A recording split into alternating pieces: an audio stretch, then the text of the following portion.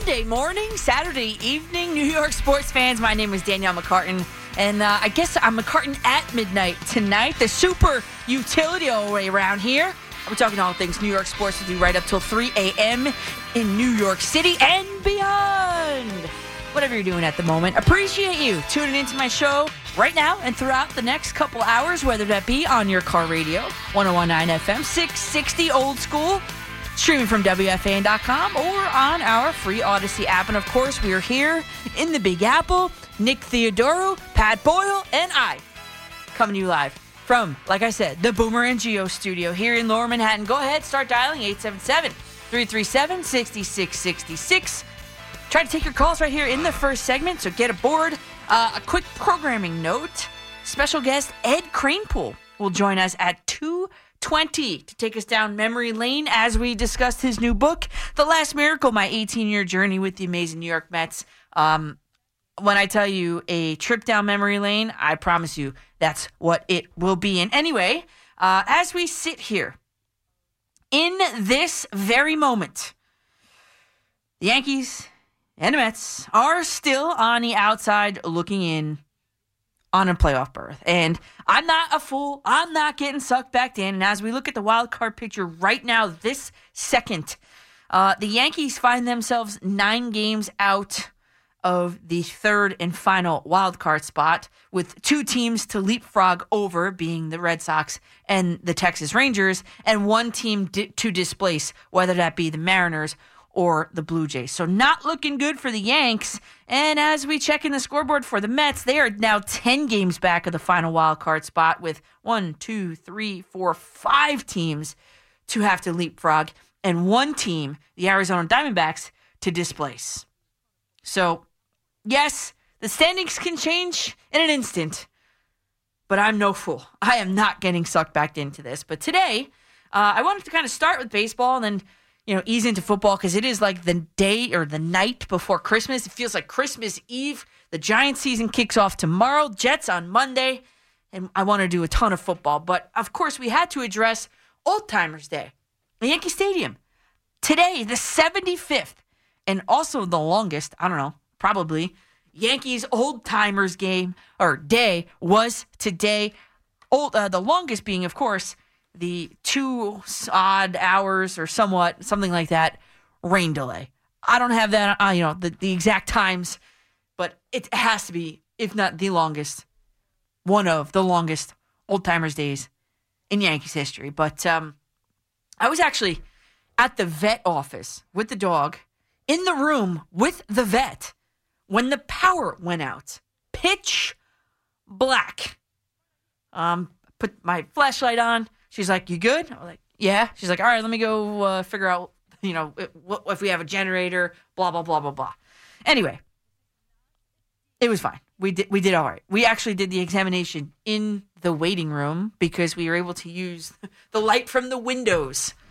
Her idea. Smart idea. Quick thinking. But anyway, back to the Yankees. In my opinion, they need to put the game back in Old Timers Day. This is not a dig at anyone who assembled or partook in the beautiful ceremony today. It really was. John Sterling, Michael Kay, Susan Waldman, the people behind the scenes, all did a fantastic job. I was also in awe of Susan, who was conducting those interviews right there on the field like that. And why? Because I was thinking back when I was doing some sideline reporting for Princeton women's basketball before I even started here. I had to do the post-game interviews right there on the court in Jadwin Gymnasium. And it's just, you don't ever realize it until you do it, right?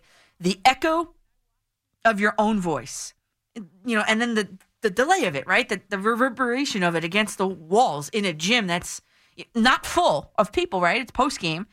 And as you're asking the next question, you're listening for the response, the producer's speaking to you in your earpiece, having a whole conversation. It's just a lot. So when I watched Susan Waldman conducting, all of that time's worth of interviews in that style, knowing how hard it is to do it, I can't even imagine doing it, in a stadium. I mean, that was pretty cool to watch and pretty cool to, appreciate. But I also noted as I'm sitting and watching it before we went to the vet, how empty the stands were as the ceremony, even Susan's interview, which was at the end of the ceremony, took place. The stands were empty, man. For my cousin. My cousin and his mom, my aunt, they never miss an Old Timers Day. This year, they didn't go. And, I mean, I'm 35 years old. These are my Yankees. This was celebrating a dynasty team. This was celebrating quite possibly the best team to ever play a single major league season. It was Derek Jeter, my shortstops, first Old Timers Day. And there were way too many empty blue seats and way too many empty, metal bleacher seats. And even during the broadcast, later in the broadcast, after we got home from the vet, they were flashing back to coming in from commercials, going out to commercials, Old Timers Day game highlights from years past. Like, they need to actually bring back the actual game. With that said, there is a lot that these 2023 Yankees can learn from these 1998 Yankees. That 98 team might have been the best team ever assembled. Let me set the scene here first. Listen, the 1906 Cubs won 116 games. In 1906, hardly modern baseball. In those times, there were cars driving through the outfield during the games, okay?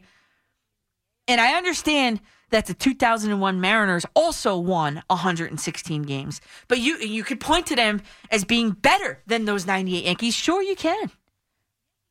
But I'd say that season of the Mariners ended in a huge disappointment. Those 2001 Mariners beat the then Cleveland Indians in the ALDS, but ran into, guess who?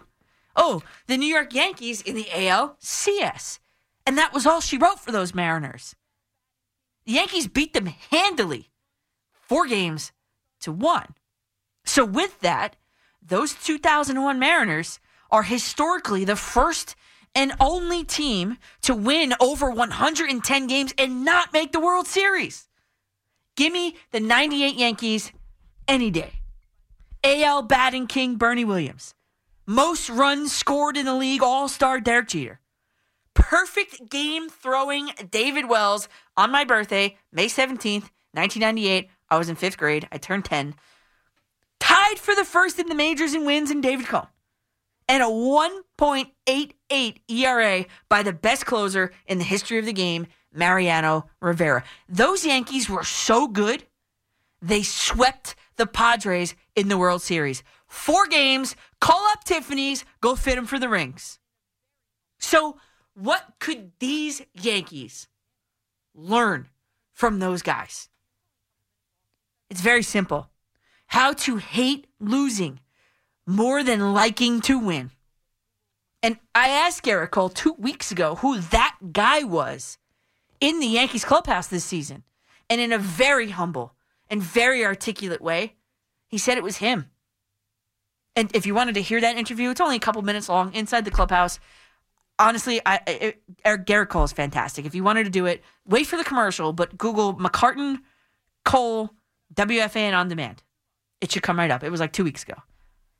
But it can't just be one guy, one pitcher. The 98 Yankees had a team full of them in their everyday players.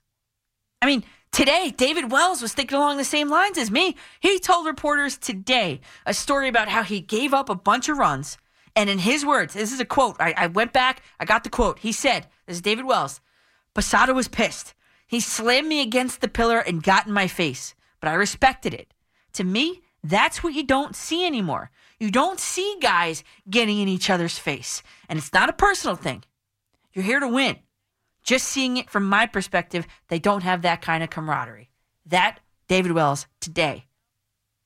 He thinks it's because today's athletes, and in particular the Yankees that he watches, he said, his words, they coddle them too much.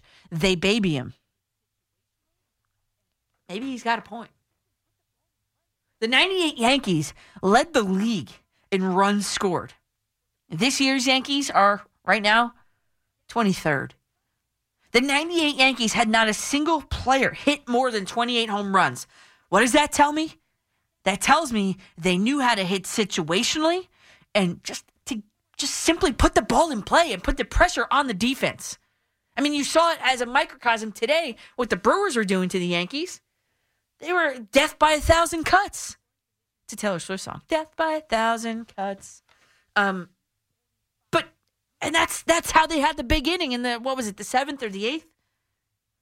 Tino Martinez talked to Meredith Marakovitz on the field today about the importance of, this is his words, moving guys over and doing the little things. With runners in scoring position this season so far, the Yankees hit just .245, good for 21st in the league of 30 teams. And in case you're wondering, because I looked it up, the 98 Yankees with runners in scoring position hit 300 that year, tied for second in the league. What a stark difference. And Paul O'Neill told a story today about how Joe Torre gathered the team, told them to, in a very short paraphrase, it was after game 114 or so. Basically, Torre said, have fun under all this pressure. Just go out there and have fun because of the greatness expected in you this season. Don't let the pressure get to you. Have fun.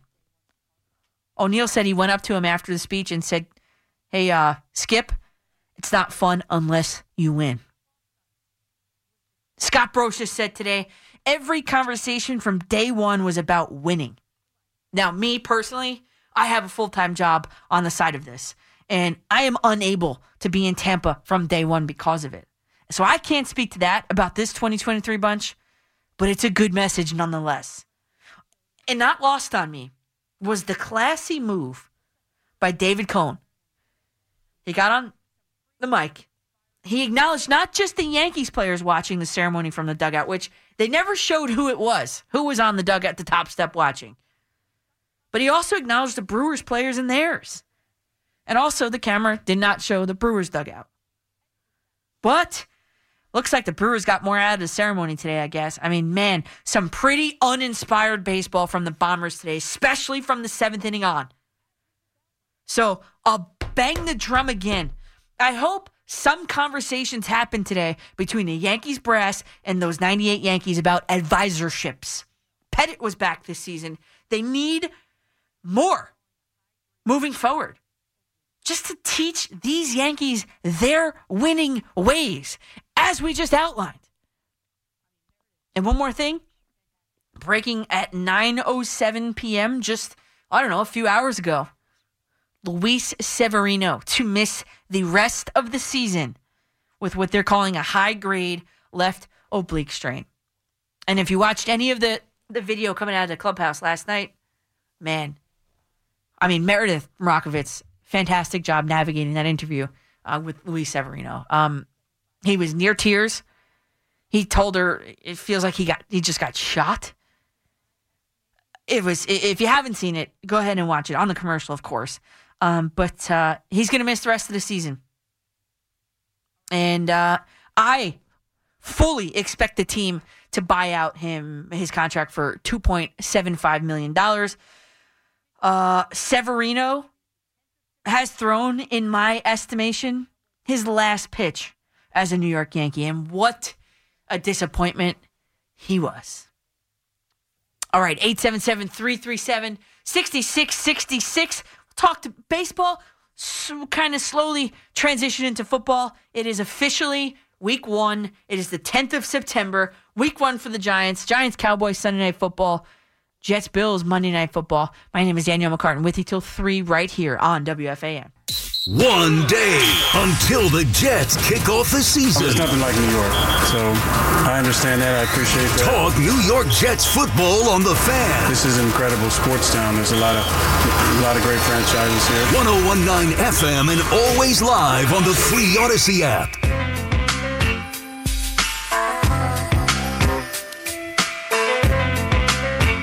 Welcome back to the Fan. My name is Danielle McCartan. That is Nick Theodoro behind the glass taking your calls, 877-337-6666. Nick, it's been a while. It's been a while That it since Nick and I has. have been paired together. It really has. I really can't remember the last time we worked together. I can't either. It's always good. Always good to see you there, Nick. 877-337-6666 is the number. We go in the order that you call. That's how we do it here. Let's go out to Mike in Westchester. You are the leadoff caller of the night. Oh, I'm so honored to be leadoff. How you doing tonight? I'm good. How are you? First and foremost, I think you do a great job. I look forward to hearing you every weekend. I Thank think your sports knowledge is really awesome, Thank you. and your passion is great. And I love everything you said in your opening monologue about this team getting something from the '98 Yankees, a team we both grew up on. Mm-hmm. And it's sad to see the state of the Yankees right now. Yeah, I mean, I agree. I mean, it's like, how about uninspired? I mean, if any of those 98 Yankees stuck around to watch the seventh inning and beyond today, they might have had a heart attack. Yeah, I mean, I've talked to a lot of them, and they have the same feelings. They don't get it. Like these guys don't want it. You know, they're built differently, and it's sad. And it's we're not old. Me and you aren't old. It's just they just seem to not care that much. Maybe the money's gotten to them. I'm not sure, but I also wanted to see what kind of picks you like for football this weekend. Ooh, you want me to give the goods away right at the beginning of the show? Yeah, I'm going to sleep soon. Oh man, come on. All right, let's see. All right, because you asked, I'm going Jets. I'm picking the Jets. Yes. Straight up, no spreads or anything. I'm picking the Jets and I'm picking the Giants. I mean, no, I'm sorry. I'm picking the Cowboys. Sorry. Jets, Cowboys. All right. I like the Giants actually, but that's okay. Well, you have to hear the explanation as to why. You might have to stay up a little later tonight. Yeah, but I like the Jets. Thanks for taking my call. I appreciate it. Have a good night. Thanks, Mike. I appreciate it. Thank you. Bye. Yeah, I like the Jets and I like the Cowboys. Don't kill me, Giants fans. I'll explain. I promise to you I will explain. I just don't like a lot of the matchups. Get into that in a second. We'll go out to the Bronx. Josh, what's going on? I'm telling you, Danielle. Well, I talked the football with you last week. This week, it's the baseball. Mm-hmm. It's unfortunate that the old timers they didn't play a baseball game. Right? Is this the new baseball now? We have a question and answer now instead of playing an actual old timers game. This is unreal. This is news to me. Yeah, it's not good. And the one thing about Luis Severino, I couldn't agree with you more. He has just been damaged goods the past few years, and it just, it's just all the breakdowns he's had, giving up all those homers and everything. Mm-hmm. It was affecting his command and everything. And, that the fastball, the location of his pitches, the hitters were just, they were picking it up on him. And Domingo Germán, that's another one that they're going to have to write off. With the trouble he's had and everything, despite his perfect game and everything. Correct. I'll let you take it from there, Danielle. I just can't wait to hear from, if these people call, Lou from Astoria, Dennis from Yonkers, and Rick from Tampa. I'd love to hear from them, too.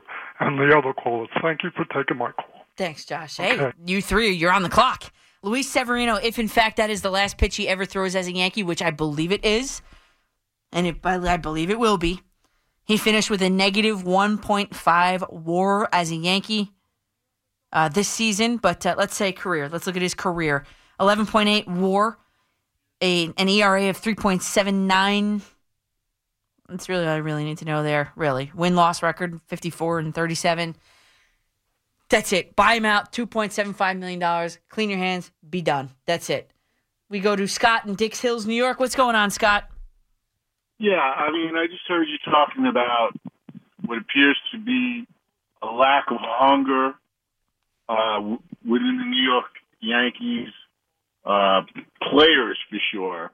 I don't know about the organization. It seems to me to be something that you see in other sports, too. You certainly see it in basketball. Mm-hmm. A close game will end, and all of a sudden you're seeing opponents hugging each other like, hey, bro, nice game. Mm-hmm. Trading jerseys. And it seems like it's become more of a millionaires club than it is about beating your opponent. I mean, and, yeah. And it's very upsetting to see that you're as a fan, maybe these guys don't care that much about winning and about moving on and showing superiority as opposed to just kind of being part of that millionaires club. Yeah, I mean, Scott, point well taken, and I'm wondering, well, then how do you kick their butts in gear? Because is it across the whole league? I mean, there's teams in first place. I mean, do the Braves want it more than the Yankees? Or are they just more talented than the Yankees? I haven't been able to put my finger on it, pinpoint it. But it has to be addressed. Like, whether that be getting rid of some of these guys that are just kind of like blah, Harrison Bader, as injured as he was a guy that went after it every day. Garrett Cole, in the most humble way possible, when I asked him, he's one of those guys. But you can't have one here and one there and no longer here anymore. The 98 team had every one of those guys hated to lose more than they liked to win. That's what's missing out of this Yankees team. We go to Mark in Bayside. What's going on, Mark? Hi, Danielle. How you doing tonight? Good. How are you? Yeah, very good. I was at Old Timers Day today, and I just wanted to kind of tell you about it. I was with my friend Marty from Westchester and also my close friend Jim.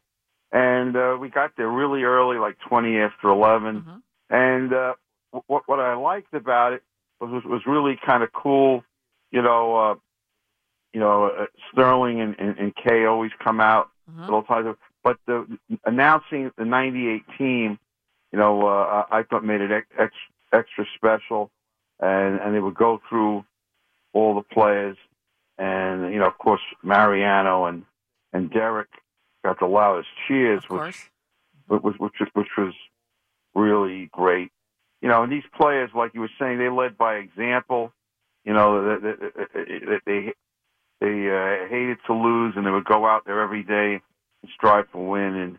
And what I thought was interesting about Old Timers Day, even though they didn't do the game, which I always liked, afterwards, Susan Wallman came out and she did an interview session with Joe Torre, interviewing his former players, right? Which I thought was pretty cool. I mean, seeing that, like Scott Brocious, I can't remember the last time he came.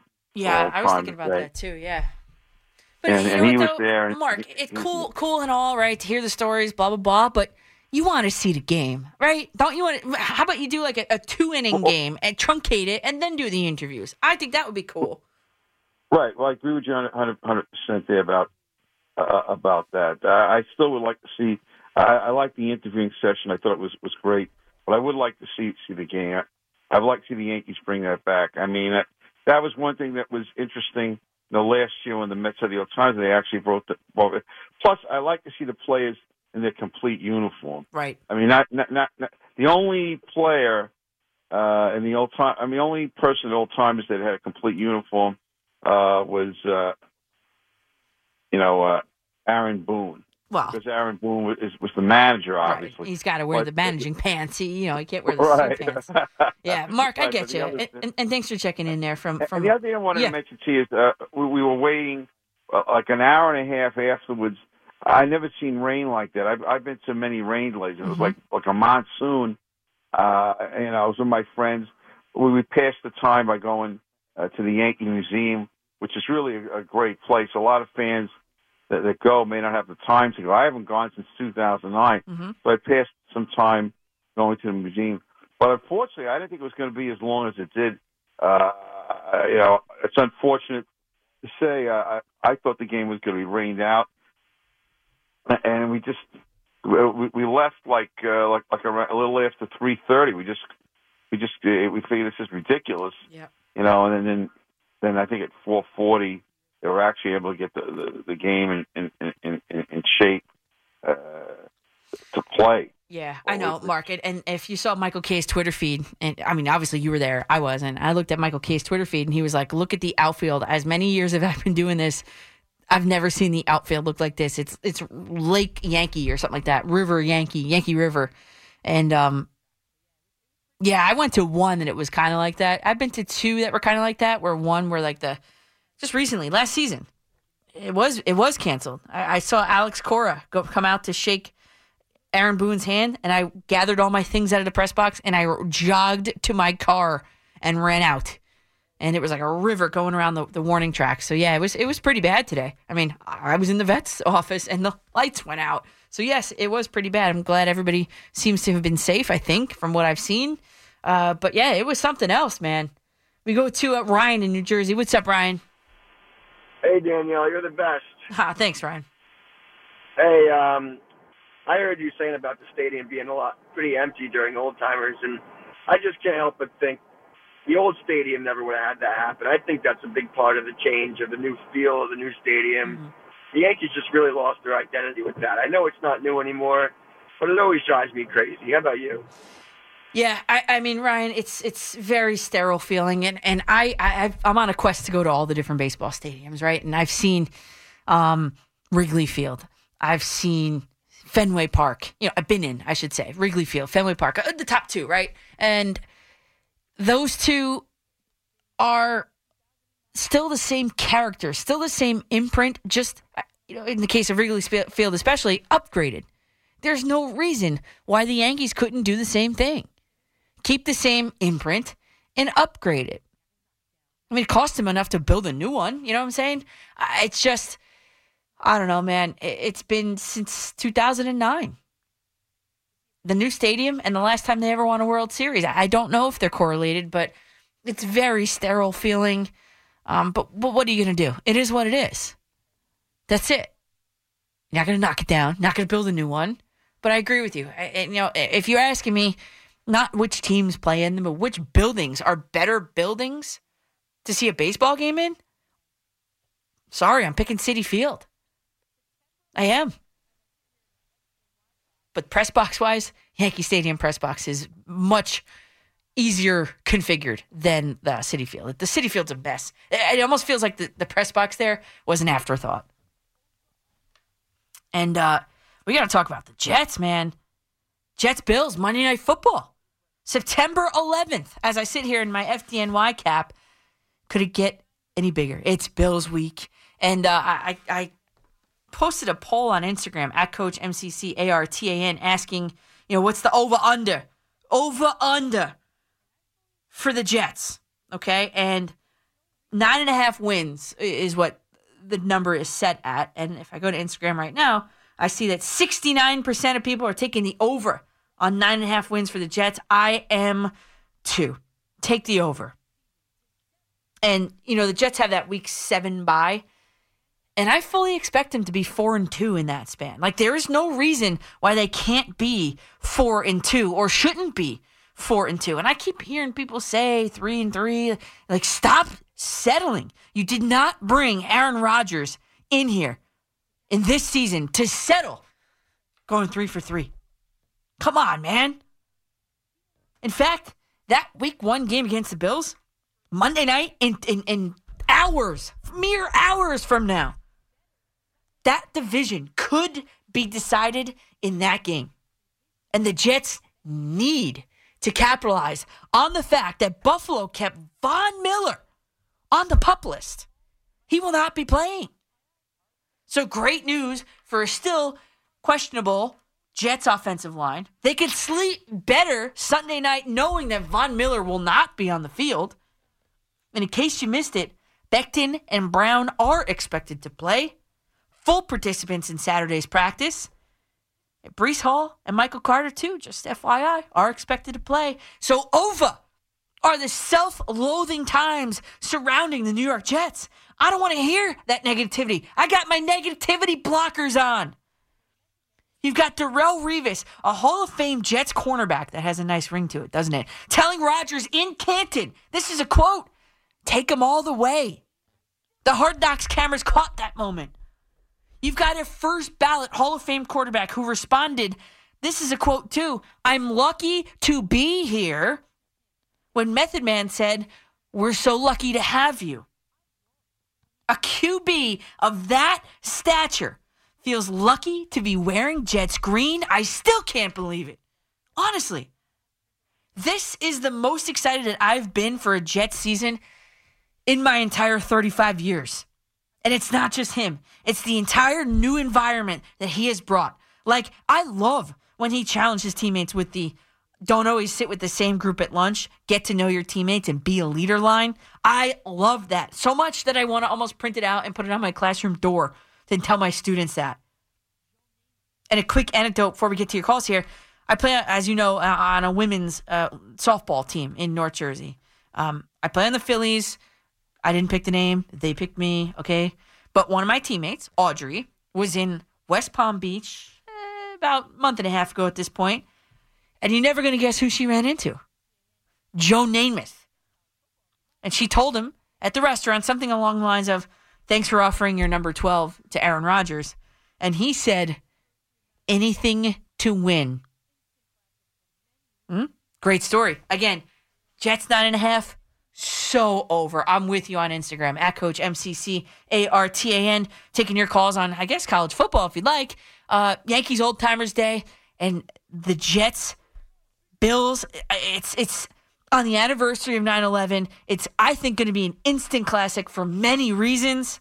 I'm Danielle McCartan, and stay locked in for my score prediction, game breakdown, and tell me yours right next. Here on The Fan. Your official station to talk Jets. The Fan, 101.9 FM and always live on the free Odyssey app. Download it today.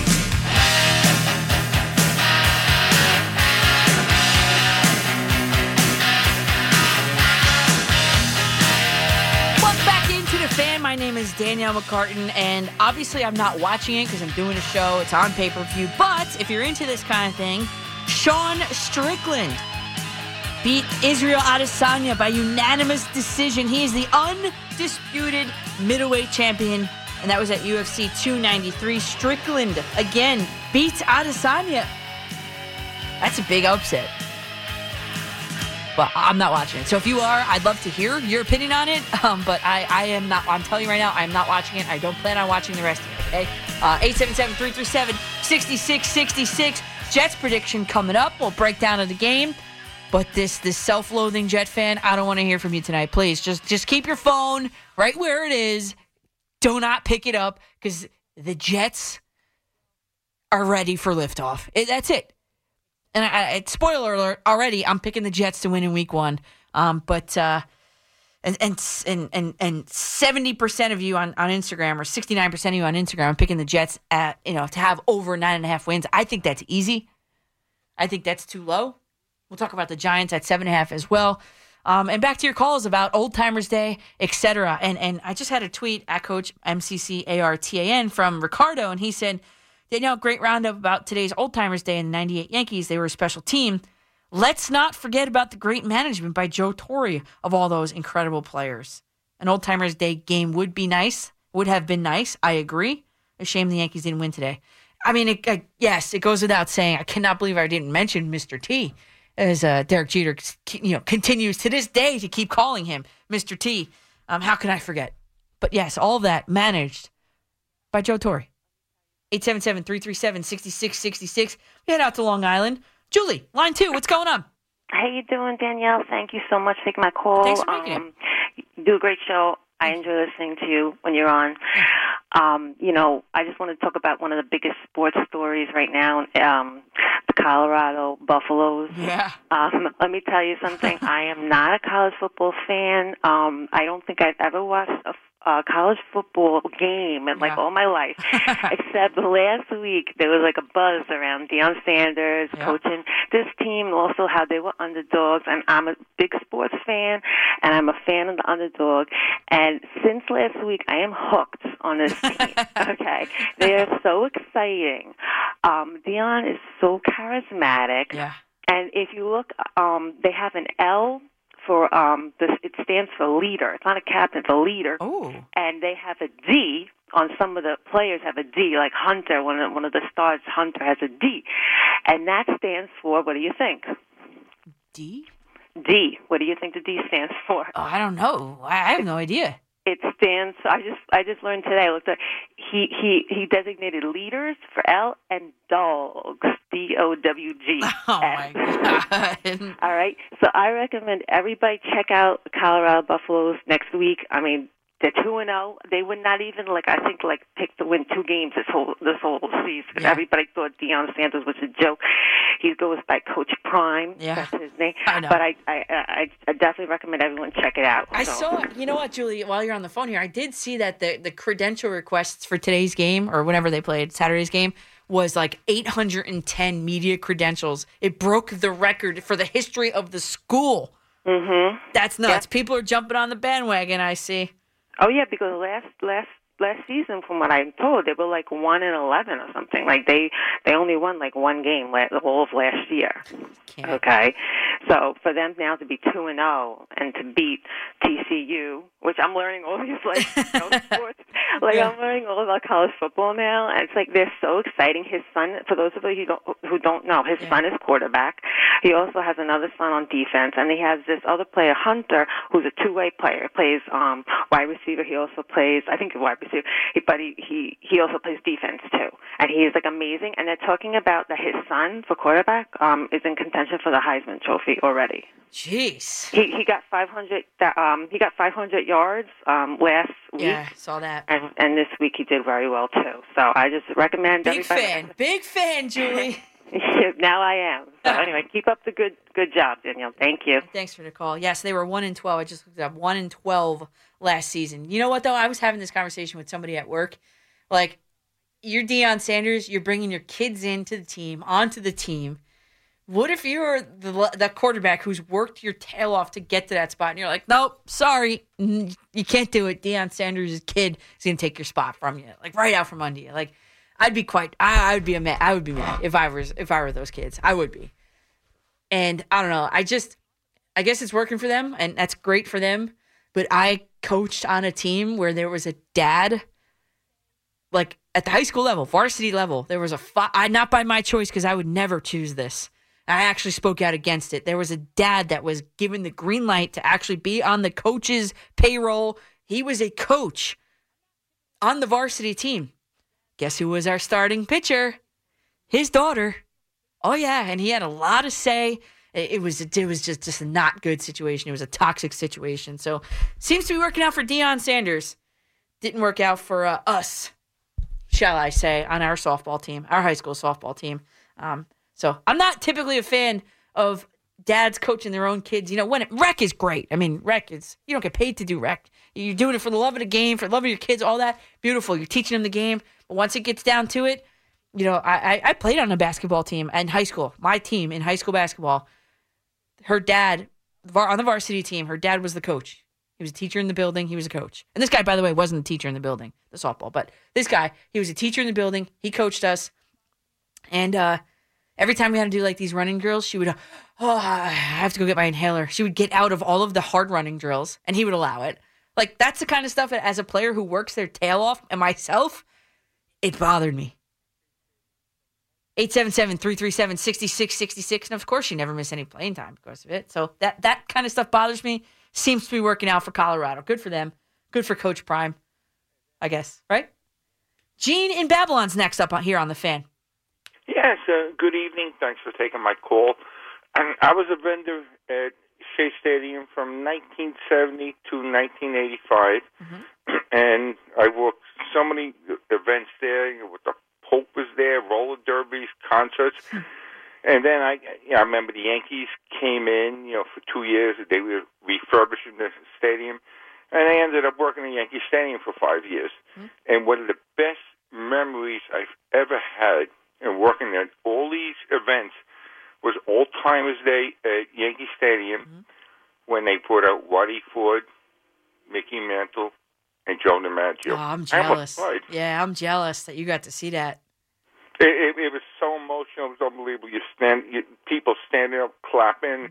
You can't. I was a vendor. You can't sell my. It was just I'll never forget that memory.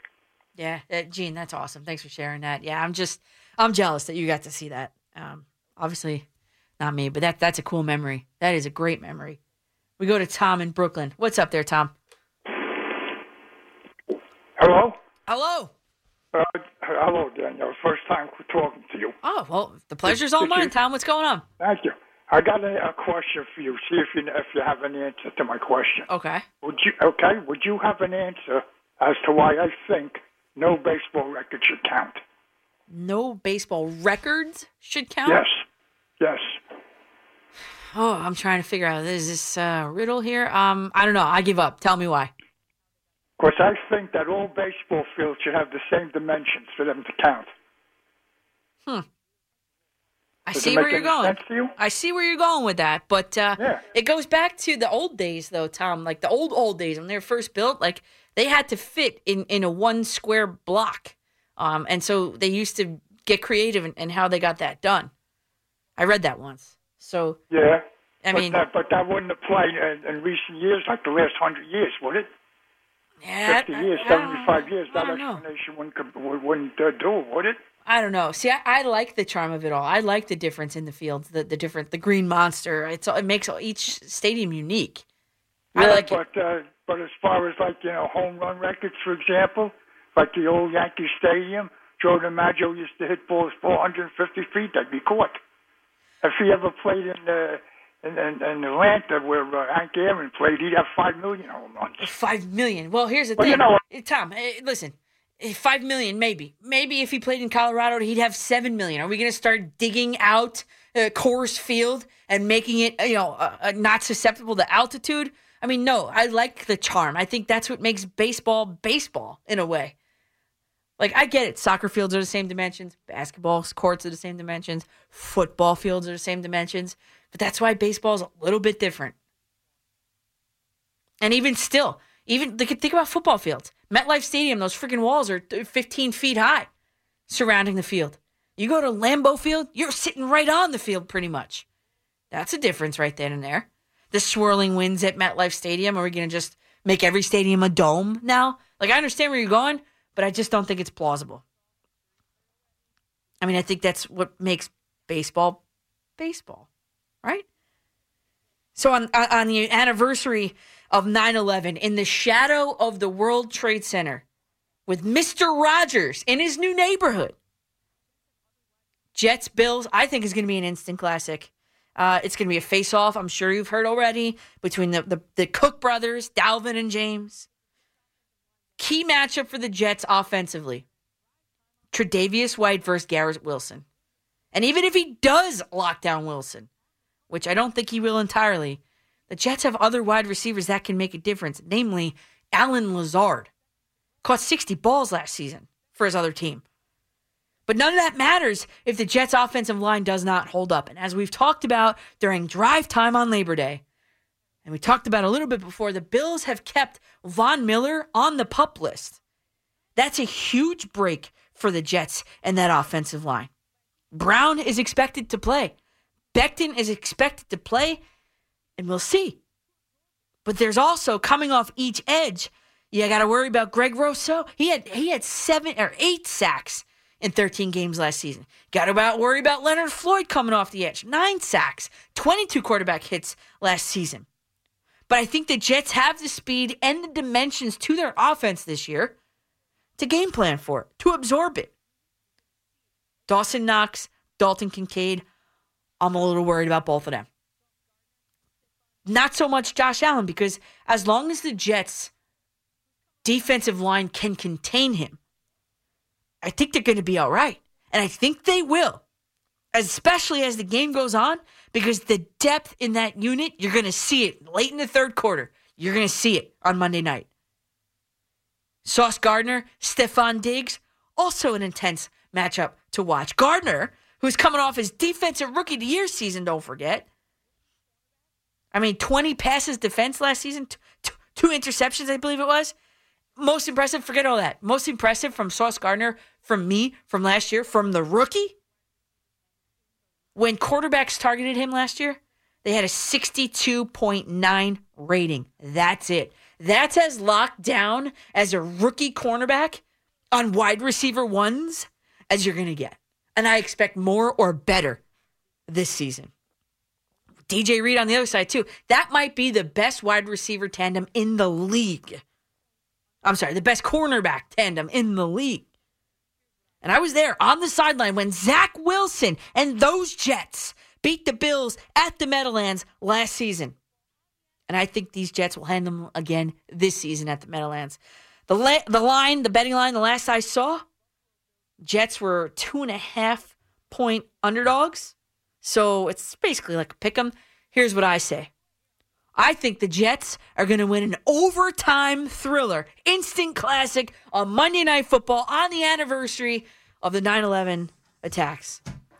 I'm going New York Jets 27, Buffalo Bills 24 in overtime. I'm Danielle McCartan. A quick break and a Dexter Henry update coming your way here on The Fan. When this happened, you talked about it on The Fan. Mike Piazza has now hit more home runs than any catcher in the history of Major League Baseball. When New York sports happens, talk about it here. The Fan, 101.9 FM, and always live on the free Odyssey app. Can I get a what? My name is Danielle McCartan with you till 3 a.m. right here on WFAN New York City. As I post up on social medias, I am accountable for what I say. Believe me. So I'm posting up on I guess I can't do it on Instagram. I guess it'll disappear. But on Twitter, on Facebook, Coach McCartan, New York Jets 27, Buffalo Bills 24. Overtime victory for the Jets. All posted up. And my rule there is this. You can't criticize unless you post your own score prediction as well and hold yourselves accountable. That's how I work. That's how I roll. I just feel like maybe you're up listening right now because it's like the night before Christmas. You can't sleep. It's the night before the Giants play. And I got to tell you one thing. For the Giants, a theme that... probably the biggest theme that I'm going to be keeping an eye on all season long. And I said this exact sentence, this direct quote on my Drive Time Labor Day show in the context of the Mike Evans discussion. I said, I don't like the structure, of the offense that Waller right now is the wide receiver 1, pass catcher number 1 for the Giants. Not, I don't like Darren Waller. I love him. I love what Joe Shane did to get him. But I don't like how the offense seemed to run through Waller when I was there for the couple plays he plays with Jones in this preseason. And I know he's listed as a tight end, but he was wide receiver 1, make no mistake about it. So there's that inherent problem in relying on Darren Waller as wide receiver 1. And I'm not happy that the Giants offense seems to be built around him because he missed 16 games over the last two seasons with the Raiders. So Waller as a focal point of the Giants passing game, I think is misguided and irresponsible given his career injury history. And I went back and looked. Started with the concussion, then there was a 3 hamstring strains during his career, not counting the most recent one. He's had 2 shoulder sprains, a foot sprain, thumb surgery, another knee sprain, and now his 4th career hamstring strain, officially listed as questionable in Sunday Night Football's game. So I think it's irresponsible to structure an offense, to make him a focal point of an offense given the injury history. I mean, just last season, he missed 8 games with a hamstring. And also concerning, there was hamstring tightness late in the week at practice. So it wasn't based on one single practice, one single instance. Is it from overuse already? I mean, they haven't played a single regular season game yet. But I guess take a step back, and the best news for week 1 is this. It might not be that bad, because the Giants had till 4 p.m. Saturday to elevate a tight end. The deadline was 4 p.m. They didn't do it. So they are sticking with Waller as tight end 1 / wide receiver 1. But please, use it as a cautionary tale. I hope the money that Joe Shane has been freeing up against the cap is going to be used to make a run at Mike Evans, who is a perfect fit in this Giants offense. just in the past 6 days, Joe Shane, here's what he did. Graham Gano, a 3-year extension. I guess Friday at this point. Just Friday. Freed up about $3 million. Saturday morning, Joe Shane converted the base salaries of Okereke and Lawrence to signing bonuses. In doing that, freed up $1.55 million in cap space. Then you had, go back to when I was on with you that day, Daniel Jones's rework of his contract. The contract he just signed. They reworked it on Labor Day. Freed up like $6.1 million. And I said it on that day, and I'll say it again. You don't just clear now $11 million in cap space in 6 days just for the hell of it. You don't just do that. So I'm hoping the Giants are going to pounce on the disgruntled Mike Evans in Tampa Bay. Now that would be an offense to be reckoned with. And it would take the pressure off Darren Waller to become wide receiver 1 as well. 877-337-6666. Am I right? Am I off base? Am I right? Let me know. Give me a call. We go out to Lake Mary, Florida. What's up, Michael? Danielle, che si dice? Oh, you're learning Italian, I see. Try to pick it up here and there a little bit for you. How you doing? I'm great. How are you? Oh, good. How was your first week at school? Good? Well, first day of school, Wednesday, I was in bed at 9:12. Second day of school, I was in bed at 8:42. And Friday night, I put the toothpicks in my eyes and I stayed up till 10:02. It's been very brutal, but it's fun. Yeah. Well, you'll get there. You have to just get back to adjusting everything to what it was before. Yeah, but, I know. And then resetting it tonight and readjusting it tomorrow. Right, exactly. I got a Giant point and a Yankee point for you. So with the Giants, it's kind of piggybacking a little bit about what you said over here, but really concerned about the Waller injury. I know that they had till 4 today to elevate somebody off the practice squad, and they picked. I think it was a running back that they picked in that's going to be on special teams. So that's good news that they didn't have to elevate a tight end, but that is a nagging type of an injury that you worry about, and even with the weather tomorrow night, I was looking, it's like a rain, when it's raining, that's not the best thing for a hamstring either. Mm-hmm. So I get a little concerned about that. So I'm hoping that this cap space adjusting that they're doing is going to maybe create something a little later in the season, because I was looking up, I think the hit that Evans is at right now, it's a full season, I think he's at $23 million. So I think they'd have to probably either wait a little bit prorated into the season or maybe have to make some more moves. But I agree with you. You don't want Waller to be the primary target, because if he goes down, then we got a problem here. So I just like the idea of adding another weapon here if we could do it. I know, and I'm thinking like you don't just free up this money just for the hell of it. Like there's got to be a move. There's got to be something percolating, don't you think? You think? And I even saw that they could also be targeting T. Higgins. I don't know if that's just another rumor that's out there, but he's another one that Cincinnati's not going to do something with their contract, and he's also unrestricted at the end of the year. He's 25. He's about the same size as Evans. Yeah. And he's at 3,000-yard seasons, and he's the secondary target there. He's not even the primary guy, right? Because Jamar Chase is the primary guy. So something to keep your eyes on for that. And I was thinking, I'm trying to think back to Jamar Chase. Is his contract the same? Let me see. Jamar Chase, he is a free agent after the 2026 season. Oh, okay, he's never got mind. A couple more years. Yeah, he's got a couple more. Never mind. Okay, go ahead. Right.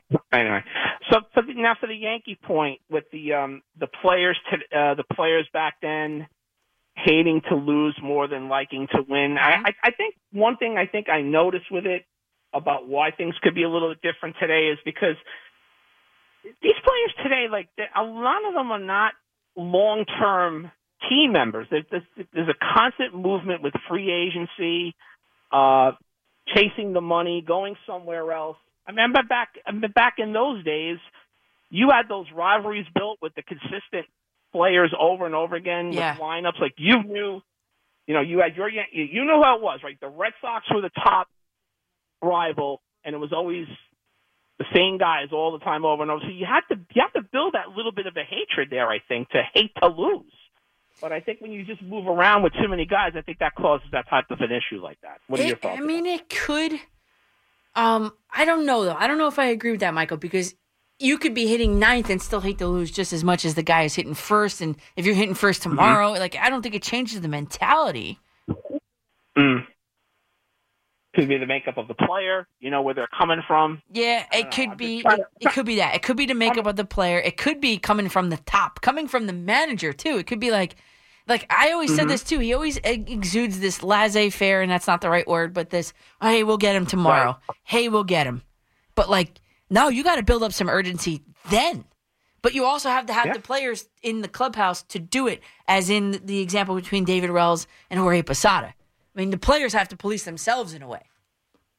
Right. I mean, and to your point with Garrett Cole, you could see he's got that bulldog mentality. Yeah. You interviewed him. Yeah. I could see it, not even interviewing him, how he is, how he carries himself. Even that time when Boone came out to take him out of the game, get off my mound. I love that. That's the kind of guy you want, Yep. That is my favorite Garrett Cole moment in Pinstripes. Yeah.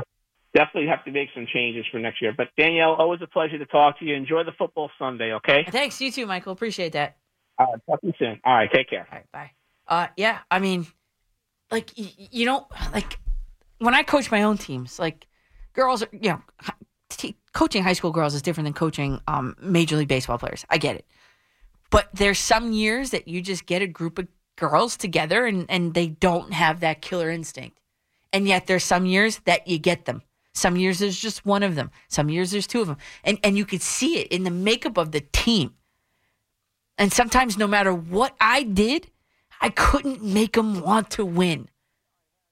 I tried everything, believe me. So maybe the athletes need to be more self-motivated. And it's up to them to go searching this offseason to figure out how exactly they plan to do that. We go out to Ben in Queens. What's going on, Ben? It's been a while. Morning there, Coach. Well, I had the World Cup. I had track and field. So I'm getting a chance to do this because it's a national holiday. You're a busy dude. Hey, you see my Twitter. That's all I'm going to say. So I have both teams going 10-7 this year. Giants. With a caveat. Even the Giants. I have the Giants going 10-7 because I see I see this team with the quality that they have on defense, similarly to how the Jets were last year before the offense totally collapsed. I see that defense not allowing this team to spiral.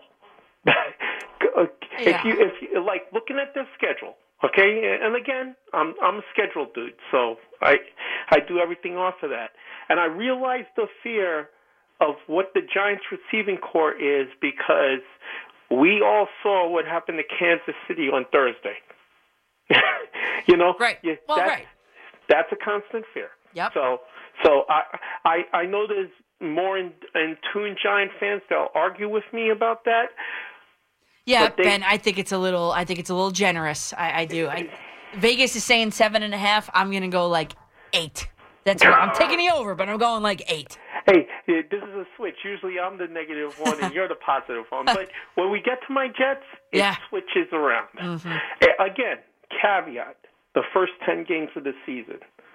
If the Jets can make it through the first 10 games of the season, 4-6, they're finishing 10-7. That's how I have them. But if they do better than that, look out AFC. That's it. And you know me, I am not a Rodgers guy.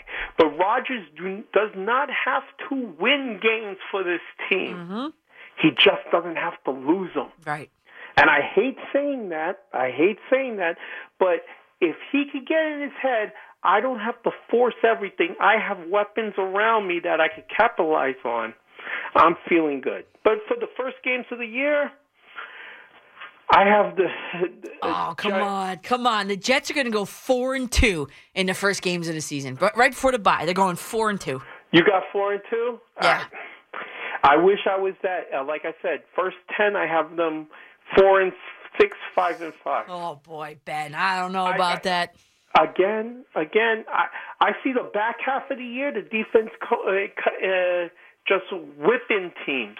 But the first 10, that's hard. That is hard. It could be me, Jet fan, years of pessimism. That's it. Let this team prove it to me. But game one, I see the Giants beating Dallas 28-27, late field goal. Get the fans home happy. I'm with you with the Jets and the Bills. Right. I could see this Jets team jumping up and surprising the Bills and starting the season off on a good note. 27-21. I had 27-24 on an overtime field goal. We'll see. I have a flair for the dramatics, clearly. Hey, Coach, I'm right there sweating with you. I'm just like, okay. But Ben, listen, and thanks for the call there, Ben. Thank you. The Jets aren't sneaking up on the Bills. The Jets are sneaking up on nobody this season. Nobody. Especially given the fact, they have a number 8 at their quarterback now, but given the fact that I was there that day that Zach Wilson's Jets beat the Bills at the Meadowlands. We were there. So they're not sneaking up on the Bills. Jets are still going to win the game, 27-24, I think, on an overtime field goal. Let's go to Chris in Massapequa. What's going on, Chris? Hey, good morning. How are you? I'm great. How are you? What do we got? The Giants. We got the Giants. We're talking about the Giants, right? We can do that. All right, good. That's the only thing I know how to talk about as far as sports go. I like Dable. I like the GM. Mm-hmm. I like where the team's going. I don't love everything, but you brought up the Mike Evans, and I like your thinking to a point. But I'm actually, you said the word disgruntled wide receiver, and I got like shock treatment, like flashback with the whole. But yeah, I'm not into it. It's a bad idea. Well, I don't want to sign a big contract to a wide receiver. No, I don't want that. I absolutely do not want that. I think I get where you're going, but I think he wants out because there is no. You know what I'm talking about. I know there is no more Tom Brady there, right? And he's not like Odell Beckham Jr. if that's what you're going to. But Tom Brady's no longer there. Todd Bowles is a piss poor head coach. He's a great defensive coordinator. He's just not a head coach. This is the second go around with it, and I think Mike Evans sees the writing on the wall and wants to get out, and not waste a season in his prime. I think that's what it is. I don't think it's disgruntled in a different way. I think that's what it is. He wants to win. Yeah. He's not doing it with this Bucs team. You're probably right about that. Like, no, I don't think he's immature and stuff like that. But honestly, I still don't like it.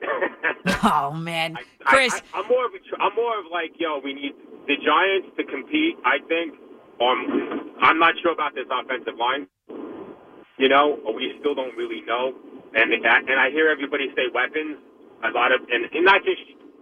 I don't want to be like insulting, so let me just be careful how I say this. I do hear a lot of people speaking about Giants and the weapons, mm-hmm. but if you can't protect Daniel Jones, right. And if he's running, I don't care. Like, you have to protect this guy. So for me, that's still the concern, not the wide receivers. I think they improved the wide receiver core. They did. Jalen Hyatt might be great. Oh. That kid might be great. I mean, maybe Rookie of the Year. Like, get your bet in now for Rookie of the Year. Yeah. Yeah, he could be great. Then you got Shepard if he stays healthy.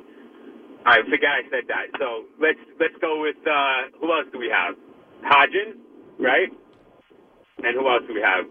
Slayton. Well, Slayton, yeah. Shepard's back. They're not terrible. I mean, Paris Campbell. Yeah, not terrible. I don't know. But we'll Chris, see. We'll see. Chris, if you're saying no to Mike Evans, he's had 1,000 yards every season that he's ever had in the NFL. 9 of them. And it wasn't Tom Brady throwing him the ball. We're talking like Jameis Winston, who sucks, and Josh McCown, who never stayed on a team for more. Mike Evans. Mike Evans, I think he's 30. I have no idea. I'll be honest with you. Hold on, let me look. I think he might be 30. Mike Evans' age. He's 30. Yeah, born on August 24th, 1993. I mean, I don't know. I don't know. Chris, I'm not totally against it because, hey, what do I know? But I don't even really know the guy that well. So, hey, yeah, would he make him better? Chemistry-wise, I'm concerned about it because, he hasn't been on the team, for the camp and all that. And I just don't know with the locker room. I just don't know. And I don't feel comfortable. But hey, I don't know. We still got Barkley. I forgot Eric Gray. We still got Bellinger. Yeah. All of them, Chris. We're going down the roster now. All of them, yes. And we'll talk about Mike Evans in a second because the Giants, the win total, the over-under for the Giants is 7.5. I'm Danielle McCartan. Again, like the Jets, I'm hammering the over. You and I, let's talk about why. Next, right here on The Fan. 877-337-6666. When this happened, you talk about it on The Fan. In the year 2003, Clemens wins his 300th as the Yankees have beaten St. Louis 5-2. Clemens has come on the field and getting a standing ovation from the sold-out 55,000 at Yankee Stadium. When New York sports happens, talk about it here. The Fan, 101.9 FM, and always live on the free Odyssey app.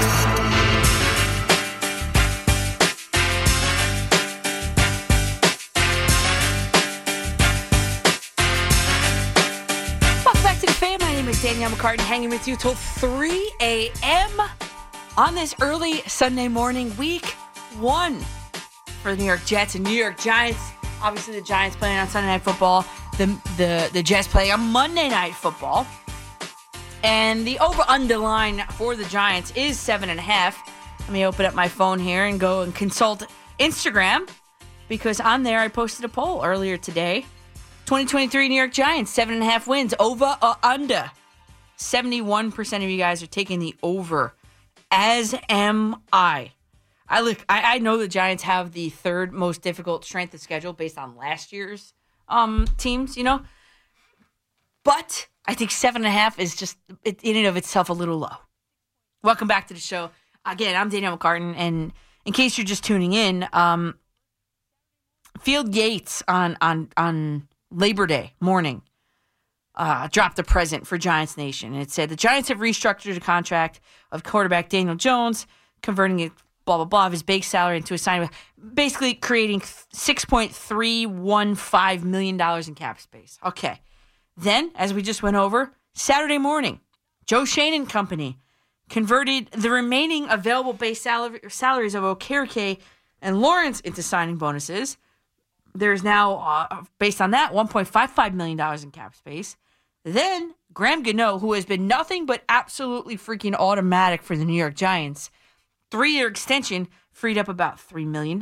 So the Giants now have a pile of about $11 million that they're sitting on. I think they should push it all in for Mike Evans, if that's what they're angling to do. In every season he has been in the NFL, he's caught over 1,000 yards. And like I was just saying, his quarterbacks haven't always been Tom Brady. Josh McCown, the NFL career journeyman. He's had Jameis Winston, who's horrible. He's had Mike Glennon throwing the balls to him. I mean, come on. Mike Evans is a complete package in a wide receiver one, which in my opinion, a stud wide receiver one is what the Giants are missing. We already talked about the quarterbacks he's worked with years before Brady. He's 6'5", which, by the way, is 2 inches taller than any wide receiver in that room, only 1 inch shorter than Darren Waller, but he's a tight end. And the least amount of games, he's durable. The least amount of games that he's ever played in a season, 13. A Pro Bowl year. You know, the bettors have the Giants at 7.5 wins for this season. And like I said, I'm taking the over. And you better do it before they make Mike Evans a New York Giant. I also say the over because the Giants, I think, are being severely underrated this season. The problem for them will be, again, the third toughest strength of schedule in the league. To me, Daniel Jones has never been a question mark for this team. Those that have been listening to my show for a while know that. And with Barkley back, Waller, et cetera, I'm not too concerned about the offense, really. To me, it has always been about the defense. And Madeline Burke, kind of corrected me last week, but I'm still sticking with it. The defense wasn't good enough last year. But again, in just this past week or so, Joe Shane's worked some more magic, man. Boogie Basham for basically nothing. Isaiah Simmons for basically nothing. Plus the drafting of Deonte Banks, the right cornerback day one starter in this year's draft. I mean, I had him listed as the 38th best overall player in the draft. I think the Giants' defense is going to be much better and much improved from where they are last year. Which is why, all things considered, that win-loss mark of 7.5, I just think is too low. I'm taking the over on the Giants this year. I wish you could parlay them. Jets and Giants over both win totals. 877-337-6666. We check in on the phones in the order that you call. We go to Brett in Kingston, New York. What's going on, Brett? Hey, is this Danielle? This is me. Is this Brett? This is Brett. I love talking to you, Danielle. I've only talked to you a couple times, but man, you're like the best in NFL. I kid you not. Well, thanks, Brett. I appreciate it. What do you got for me tonight? Well, I want to say is, who is Mike Evans? Explain to the folks who Mike Evans is. But that's a joke.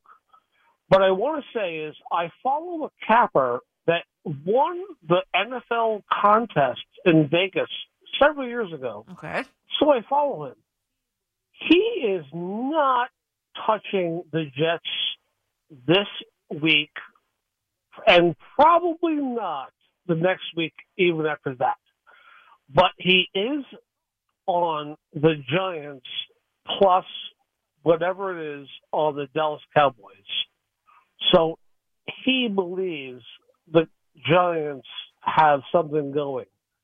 And I'll leave it at that. Let you go. Thank you very much for the call, Danielle. I'll talk to you later. Okay, Brett. Thanks for making the call. See, the thing is, I can't not touch the Jets or Giants in these weekly predictions. I'm here. I have to make a pick, and I'm picking the Jets. And I'm picking the Cowboys. I'm sorry. I will get to that in a second. We go out to Rockland, New York. Steve, you're up on the fan. Hi, Danielle. So, about the the greatest team of all time. Mm-hmm. How about the 1936 Yankees? Okay, I'll let you call it. You could. That's for your review for something for you to review those. Yeah. Because that was. I'm pretty sure that was Lou Gehrig's last year of, mythical numbers. I think he had 36. You said 1936. 1936. That was his rookie season. DiMaggio? That was DiMaggio. Oh, Gehrig. Oh, I'm sorry. You said Gehrig. I'm sorry. No, 36. no. I said that Gehrig had 174. I'm pretty sure it was 174 RBIs. Oh, that season he had. Let me check. Let's see. Let's check it. He had 152. You were close. And then he had 1, 2, 3 more All-Star seasons after that. He did. Well, that was the other thing. Someone who was of that vintage, who saw plenty of those home games. Okay. Think about. When you think about this, right? In 1936, where did you see baseball? You either saw it. You went to a stadium. Yeah. You saw it. You saw pictures in the newspaper or in books. Yeah. Or sometimes they had it on newsreels. When you went to the movies. Uh-huh. So if you weren't close to within proximity to certain stadiums, you did not see these teams. This guy said, well, the late 90s Yankees, 90s, they are a great team, but I think my favorite team is the 30, my favorite one was 36, 37, and 38, I think, so. I know. I just, to me, I mean, they're great, I'm not right? saying that the 98 Yankees don't deserve to be put in that conversation. I'm just You know, that was Joe. How many RBIs did Joe DiMaggio? Isn't that like the rookie record for RBIs for a rookie? I mean, he had a lot. Rookie record RBI. It wasn't Joe D for that season. No, 1939 Williams. Wow. Ted Williams. Well, when they used to go to the Old Timers Day, they used to go. They would introduce Ted Williams as the greatest living hitter, and Joe D is the greatest living player. Well, I mean, Joe D, he was 6th on the list of rookie RBI. I get it. Yeah, I just don't like comparing. I guess it was my fault because I did it, but I just don't like comparing like different eras. You know, like 1939, like they had cars driving through the outfield for crying out loud. Right, understood. You know, understood. And here's something, an NFL question, and I'll hang up. So the way the preseason is set up now, just the general structure, which is so different than it was, even, I don't know, 10, maybe more than 10, but it's completely different. The word "if" is the most prominent word, because unless you're, a coach or whatever, what do you really know what these teams have exactly? I mean, you might know, maybe you go to go see practice, but what do fans, how can they gauge it based on the way the preseason is now structured? I mean, you don't know. It's a crapshoot, basically, is what you're saying. Because you're not playing your starters and you're not playing the quarterbacks. Right. And you're seeing, how guys, and then, the cut down, like, what do you know about how the teams rated it when they just go from however many to 53 and one fell, in one shot? Yeah. It used to, when they did the cutting, when they cut guys in increments, it gave other players a chance to catch on. But so that's my question, and I just have to agree. If the Giants would sign Mike Evans, that would be like Christmas on open, I know. in September. I know. It's a great idea. I hope there's someone listening. But listen, so just your thoughts about the whole the preseason and what you really know and what you don't, because everybody the speculation is all based on if. And let's face it, right now the 4-letter word for Jet fans is high ankle sprain. Oh, God. You know what, Steve? I'm cutting you off right there, Steve. Keep your words to yourself over there, high ankle sprain. Get out of here with that. I'm just kidding. Thanks for calling. I appreciate that, especially at this time of night. But the preseason, I think, from a coaching perspective, I'm not looking to see what what the Tampa Bay Bucks have if I'm the Jets. Like, I'm looking to see how can I structure my team? I'm looking internally. It's just to see my own players internally against competition that is not wearing the same color jerseys or alternate color jerseys as my own team. I liken it to scrimmages. But we also don't have scrimmages before we have our team set before we make scrimmages, which is maybe a mistake.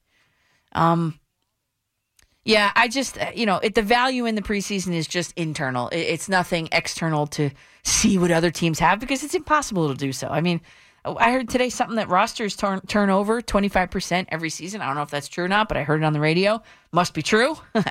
But yeah, no, I mean, you're looking at Jones and Waller in that one preseason game, and you're like, well, that's something that might stick this year, that connection, I don't know.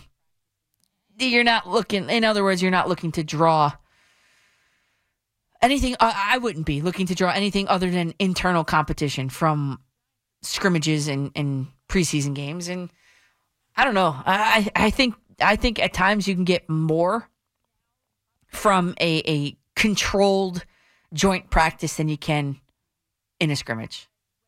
I don't know. Just my 2 cents. Because you asked. All right, so let's see. I've got a Giants prediction. I talked about how the offensive structure and the receiver option order sort of worries me now and probably throughout the season.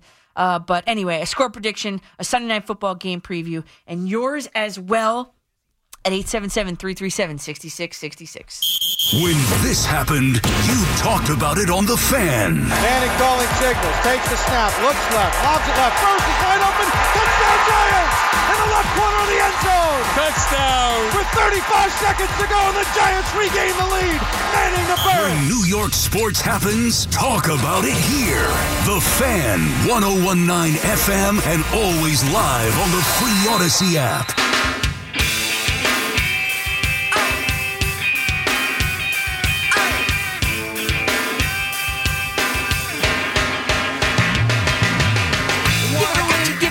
Give it away now. Welcome back to The Fan. My name is Danielle McCartan, hanging with you until 3 a.m. And you know, an unbiased sports talk host. And I must say, there are a few things that I need to talk about. And I have the t-shirt right here. Someone left it. This Giant Blue Out is happening on Sunday Night Football. There's 2 t-shirts right here in the studio. I think Justin Tuck gave them to the morning guys. That's pretty cool.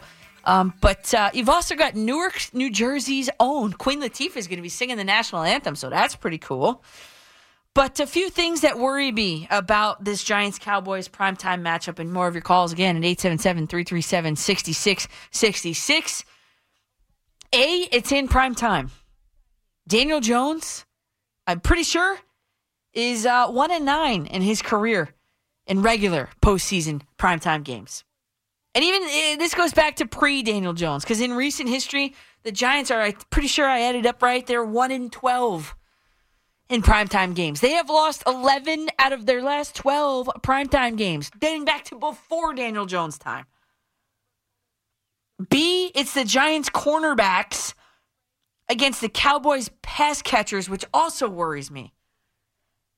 It's a dangerous matchup for the Giants because they've got not one, but 2 rookies lining up at quarterback in most defensive packages.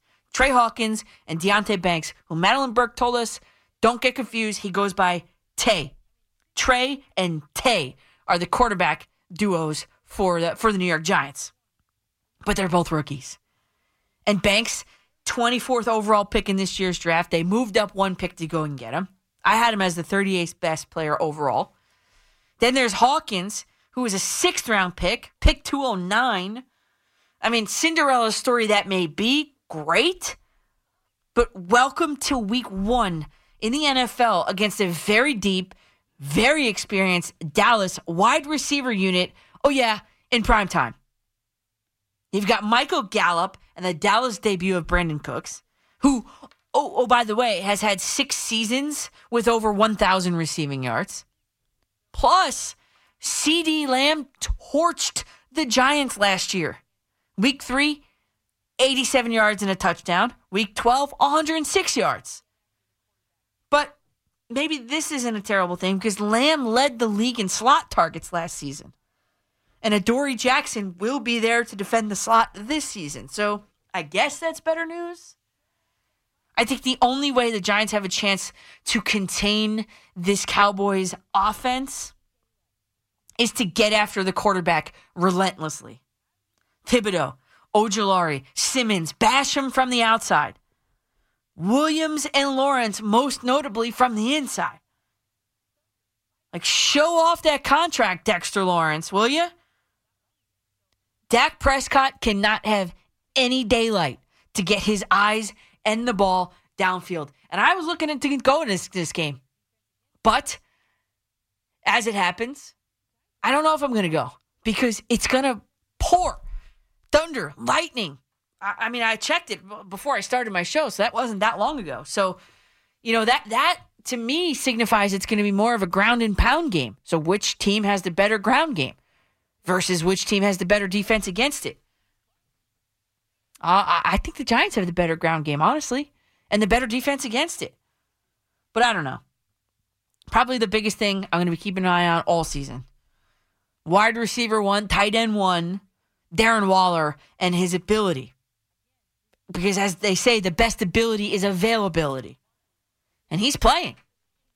He is playing on Sunday Night Football. We shall see how effective he will be. And with that said, the Cowboys secondary is pretty good. holds quarterbacks to just a rating in the mid-70s on average. So, again, this game is going to be won on the ground for the Giants if Saquon Barkley and Daniel Jones can negate the pass rush or just the rush of game destroyer Micah Parsons, who's coming off of a first-team All-Pro season last year. 13.5 sacks. So, however, the Giants, they're relying on mostly the same offensive line as last year, which resulted in Daniel Jones getting bagged 49 times, tied for 5th most out of all quarterbacks in the league last season. So, listen, I'm an unbiased sports talk radio host. Do the Giants have a window to win the game? Of course they do. The Cowboys are not unbeatable. And the Giants are also 3.5-point home underdogs, the last I checked. So I hope I'm wrong. But I'm going Dallas Cowboys 27, New York Giants 20. And I hope I'm wrong. I do. But I think this Dallas team is a little bit more talented. Just a smidge more talented offensively. And although, the advantage for the coach goes, of course, to the Giants and Dayball. 877-337-6666. My right? My off base? Let me know. Call Nick up. We go to Douglas in the Bronx. What's going on, Douglas? Good evening, Danielle. Hello. Hello. Hi, yes. Earlier this hour, you were rattling off a list of injuries. Are you sure you were talking about Giants tight end Darren Waller or Yankees pitcher Carlos Rodon? You know what? It could have been a toss-up. I don't know. It could have been either one of them. Yeah, boy, what a history, right? I know. So, yeah. But so earlier today, the Twitterverse went wild, especially in the Giants world, that the Bengals and their wide receiver, T. Higgins, they couldn't come to an agreement on a contract extension. So why were Giants fans excited? Oh, there's rumors that there could be a trade in the offing. Would T. Higgins interest you on the Giants wide receiving crew? Yeah, he would, yeah. Yeah. I'd like to see the deal, of course, but him as a player, absolutely yes. Yeah, okay. Speaking of another, a former Giants wide receiver, we had a case of Schadenfreude on Thursday night. Kadarius Toney, not exactly the replacement of Kelsey. The only drop I agreed with he occurred that night was his Twitter account, because that was you have to expect a vast amount of ire and. Did he deactivate his account? Yep, he dropped it. Yeah.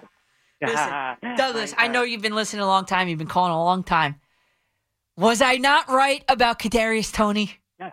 Yes, of course. That's right. He was persona non grata already. And he rode the Kansas City bus last year. Yeah. He didn't drive it.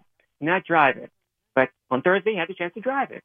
And look, yeah. And you can, all that night, I had to hear Chris Collinsworth wax poetic and be almost romantic on Patrick Mahomes. Mahomes hit through a pick six. Come on. He wasn't exactly lights out that night. So, hey, happy for Lions. Hey, that was a tremendous game on Thursday night. So, anyways, that's just. You know what, though, Douglas? I have got my butt kicked at school by all of everything that goes on into the first week of school. That night, I didn't watch a single down of that game. I was in my bed at 8:42, lights out. Yeah. Well, being a teacher, yes, you got to wake up early. That's right. Yeah. Well, that's my 2-minute recap for you. Well, thank you. I appreciate that. Okay. Yes. Great game nonetheless. I did see a highlight reel on Twitter of every drop of Kadarius Toney. I did see that when I woke up in the morning. Oh, there are plenty to go around. Speaking of TV, I want to get your take on, now that we've seen the full season of Hard Knocks, your take on the season as a whole.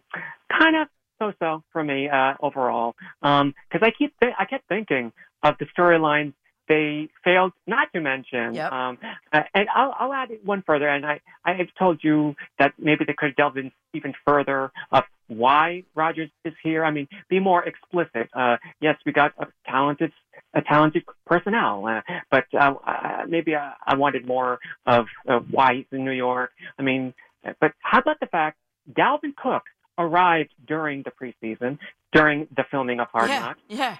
He was on a team that was many years a rival to Rodgers' original team. Mm-hmm. So there was no bad blood between them. Could we have if this were The Office, these two would have a funny reunion, hey, the thing I said to you back in Minnesota. Yeah. We couldn't see that. We only saw a 30-second blip anyway. But I know. Yeah. Yeah, Douglas, I'm lukewarm on thanks for the call. I appreciate that, as always. I'm lukewarm on the Hard Knocks. It was the Aaron Rodgers show. Let's just rename it the Aaron Rodgers show. That's it. It's just there were so many other storylines they could have explored and obviously chose not to. You said a one good one right then and there, right? I also would love to have seen Mekhi Becton and what he's trying to do to getting back into the good graces with this team. I've been beating the drum. Nothing. There's just nothing. It was just the Aaron Rodgers show and the Broadway show, basically, is what it was. Just really I cannot believe I paid to see that. I paid to register to be able to watch that, to be able to talk about that. And I can't believe I just wasted my money. But the Kadarius Toney thing, I didn't watch a single down of that game. I telling the truth there. And I woke up the next morning, I saw Toney was trending. And I was like, ooh, let me click on this. That somebody made a highlight reel of every single drop that he had. It was a long one. But I posted on Twitter, too. I said, me on May 1st, 2021, raising the red flags on Kadarius Toney on the fan. And I have a guy doing raising vigorously a red flag and waving it. And some guy's trying to pick a fight with me. He was like, whoa, took 2 years for a prediction to come true. Good call. It's like, no, man, 2 years for yet another reminder. He proves it every weekend. I mean, it's always something different with him. And it started with, if you remember correctly, he had a problem with his cleats in training camp. He had a problem with his cleats. He couldn't practice. Then the next weekend, it was his grandmother was sick. And then the next weekend, it was something else. And it was just something else all the time with him. Which goes back to what I said that first weekend I was on after he was drafted in 2021. Remember what I said? I was in this studio, actually, in this chair. I said, I question Kadarius Toney's commitment to play football at the highest level. I question his commitment because he had that rap career going on. I know Daboll, right, tried to play his rap songs at practice and, all that to get him to feel part of the team. I understand all that, but I questioned it from the beginning. Did the guy actually care to be a football player? I know he got a Super Bowl ring. That is the great injustice of the NFL. A guy like Kadarius Toney earns a Super Bowl ring, whereas guys like I don't even know a guy like Dan Marino never won a Super Bowl, and yet Kadarius Toney does. That's the great injustice in the league, and I think the league is going to have to start looking into Patrick Mahomes and the things he does on the field. I know there's gamesmanship, and I know there's a line, right, wrong, and gamesmanship. But these fake slides, like the quarterback slide is designed to tell the defense, hey, I'm giving myself up, like, don't level me. I'm giving myself up. But when you see a quarterback, especially Patrick Mahomes, if you breathe on him too hard, it's a penalty. If you're a defender.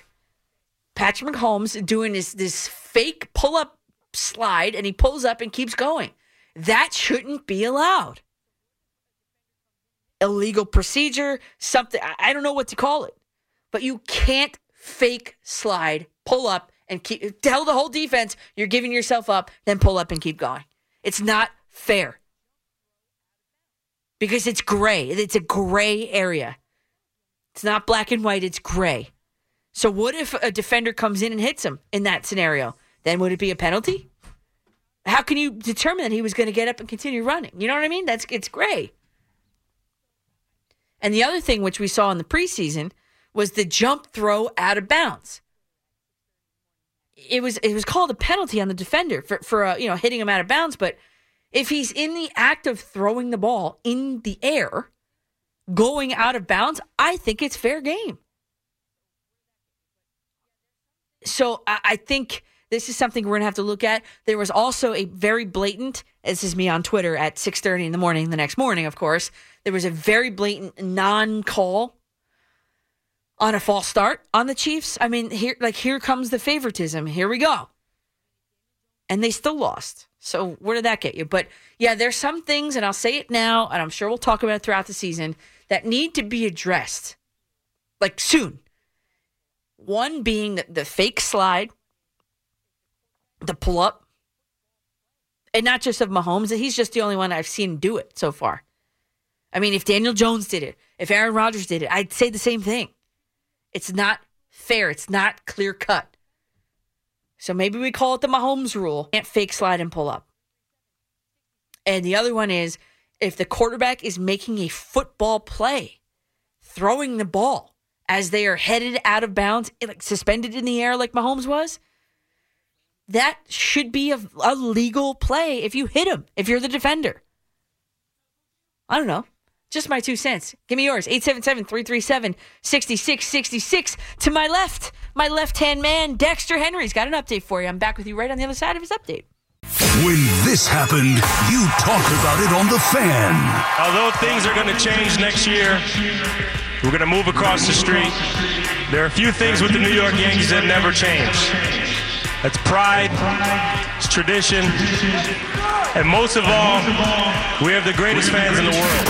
When New York sports happens, talk about it here. The Fan, 101.9 FM, and always live on the free Odyssey app.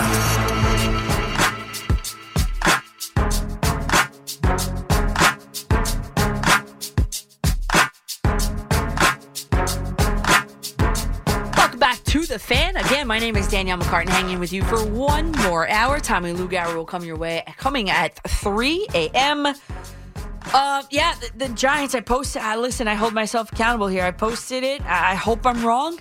I'm going Cowboys 27, Giants 20.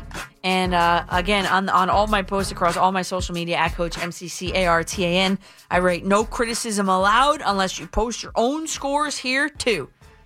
And I've got Francisco weighing in on Twitter. He said same score, but a miracle win for the Giants instead. And Michael and Jerry says Giants 23, Cowboys 21. Michael on Facebook says Dallas 23, Giants 16. Yeah, so there's a big range here of different score predictions for this Giants Cowboys game. And you know, I learned a long time ago you should never really pick on night games like Sunday night, Monday night, Thursday night. Those are always have a chance to go haywire. So I hope I'm wrong. I really do. I hope the Giants pull up this upset victory, and because it only makes things better around here. Victory Monday for Jets and Giants would be wonderful. But you know, I'm not willing to put any shekels on that for the Giants. The Jets, yes. 877-337-6666. Of course, you already know that. It's already pre-programmed. We go out to Merrick. Mike, you're up on the Fan. Hey, Danielle. What's going on? I want to talk to you about the Giants for tomorrow. Let's do it. Giants going to get a big W. Yeah? A big W coming on. You got a score prediction, Mike? 49-0. 49-0, huh? Blowout. Embarrassed starters. Wow. Hate starters. Wow. Mike, I wish I was as optimistic as you. We hate the Cowboys. Well, yes. But Danielle, we have to wait until the Eagles lose and Washington to lose. Then we take first place after the big win. Well, 49-0. I mean, just hand the Giants the first place as it is there, Mike. And you look at the Eagles and the Patriots. I don't think the Eagles are going to lose to the Patriots. Although, you know, I think we get that game on TV. Actually, I think we might be able to watch that game live. Then you've got the Cardinals and the Commanders. Listen, if you're in a survivor pool, your best bet is to pick against the Cardinals. Like every year there's that team that you pick against. It's against the Cardinals. So I don't think the Commanders are going to lose to the Cardinals. But hey, I could be wrong. I hope I'm wrong, in those kind of scenarios. And we've got back to school night this upcoming week, a bunch of things going on at school. And I'm back. We're back. And if you don't already know, if you're new to the show, new listener, I'm a full-time teacher during the week. And I teach Italian. And usually, my school is just really very strict with the teacher dress code. So when these spirit days come up, those are days where you can wear jeans and sneakers as long as you participate. Like, I am all over them. First of all, I have flat feet. So to wear heels, forget about it for 8 hours a day and stand 8 hours a day, forget it. So even wedges for that long, forget it. So it's a struggle for me. So anytime I get to wear sneakers with my orthotics in them, it's a beautiful day. So whatever the theme is, I'm all in. 90s day we have polka dot day, tie-dye. I will go on Amazon and buy myself a polka dot shirt just so I can wear sneakers that day. You think I'm joking. I am not. So I say all that to say this. The third day of school for the students, fifth for us, Friday was Football Friday. And nothing makes me happier than sports theme days at school. Luckily, my principal and the vice principal, they are very much into sports. Although my principal's an Eagles fan. I know. He already has yelled "Go Birds" a few times to the kids in the cafeteria. And he did get booed. One kid did give him a thumbs down, but there are more Eagles jerseys popping up in our school. It's become an epidemic. But anyway, I digress. Oh, man. Sure someone's going to cut up that audio and send it to him. But, nothing makes me happier than sports ones. We've got an NHL opening day one coming up, NBA opening day. Oh, it's right in my alley. Up my alley, I should say. For obvious reasons. And it's also, too, a vehicle to, kind of get to know the kids better, too. Because it's just, the sports to me are just so relatable, right? You see a kid walking in your room with a Yankee t-shirt on. And you're like, oh, what? Aaron Judge, cool. And then the whole conversation gets sparked right in your doorway, I don't know. So anyway, I like those days. And the night before, I pick my clothes out all the time. The night before I do anything, I pick my clothes out. Even for the show tonight, what I'm wearing was hanging up last night, Friday night. And, because in the mornings, you might as well play the symphony music in the mornings. I'm brushing my teeth with one hand, opening the refrigerator with the other hand, turning the lights off with the other hand. And it's I need 10 hands in the morning to get it all done because I set my alarm for the latest possible time that I can still get to school on time and do all the things. Feed the dog, pull up the shades, everything, right? You know how it is in the morning. Eat the yogurt in the car on the way to school. I push it to the max. I like sleep. What can I say? Plus, I'm resetting my circadian rhythm every weekend here, which is fine, but that's my point. So I like to sleep. I like to push it to the max. So I picked out for Football Friday a green Sauce Gardner t-shirt sent to me by a very loyal listener. And I liked it so much that I actually bought one for my school, the same exact one, for my school BFF. Her name is Lexi. For her birthday. Her birthday was in December. We went to the Jet game the day before her birthday, and she was new. It was her first year, and never mentioned her birthday was the next day. What? But anyway, so I felt like a jerk, what do you mean? The next day I was wishing her a happy birthday. I'm I was with you 6 hours ago. You didn't say anything. Anyway, so I bought her a t-shirt. It took time to come in, but I bought her the same exact one. Okay. 6:30 a.m. Friday morning. I sent her a reminder text. I told you I was excited about this Spirit Day. I sent a few reminder texts, and she got one of them. And she told me that she had the same exact shirt picked out. So because I push it to the last possible minute in the mornings, I was not going to find another shirt to wear. So I had other options, but I wasn't going to start digging to find them. I had my outfit out. That's what I was going with. So an hour later, 7:45, a little over an hour later, 7:45, we took a picture in her office, which I posted to social media at Coach MCCARTAN on Instagram, on Twitter, on Facebook.com/Coach McCartan. And we spent the day matching. Great minds think alike. I don't know what to tell you. Speaking of, I'm trying to get to a Giants game home, at least one, and a Jets game home, at least one. And I don't have a lot of Jet fan friends. Giant fan friends, I got a lot of them. That I'm working out. But Jet fan friends, she's like the only one. And I've been on her. I was like, come on, pick a game. Can you pick a game? I want to go before the Jets get really good and the prices keep going up. So what I did was, I think it was Tuesday, I printed out from the internet. You know those old people commercials that are like, you printed out from the internet, you're becoming your parents. But I printed out from the internet the Jets schedule, and I handed it to her. And she was like, oh, my God, I need this. Thank you. And I was like, I know. I figured that out. So I put on a little Post-it, and I crossed out the days I can't go to. And let's see. Let's see. It's on her desk. So let's see if she picks. It was on her desk Friday morning. She was like, I haven't had a chance to look at it yet. I'm like, oh, come on. I don't know. Let's see if she picks out a game or two by the next time I talk with you next Saturday night. This time next Saturday night, next weekend, right here on The Fan. Because me, whenever I get an idea, it needs to be executed right then and there. Like yesterday. Like I have an idea, something pops into my mind. It has to be executed yesterday. Lexi, well, let's just say she likes to take her time in making decisions. And it is extremely frustrating for me. But anyway, we'll see. Maybe by this time next week I've got, or I can have a game or two picked out. And I'd love to meet you at them. But high on the list is the Falcons game for me. And what was the other one? The Falcons and the week after that, December 3rd and December 10th.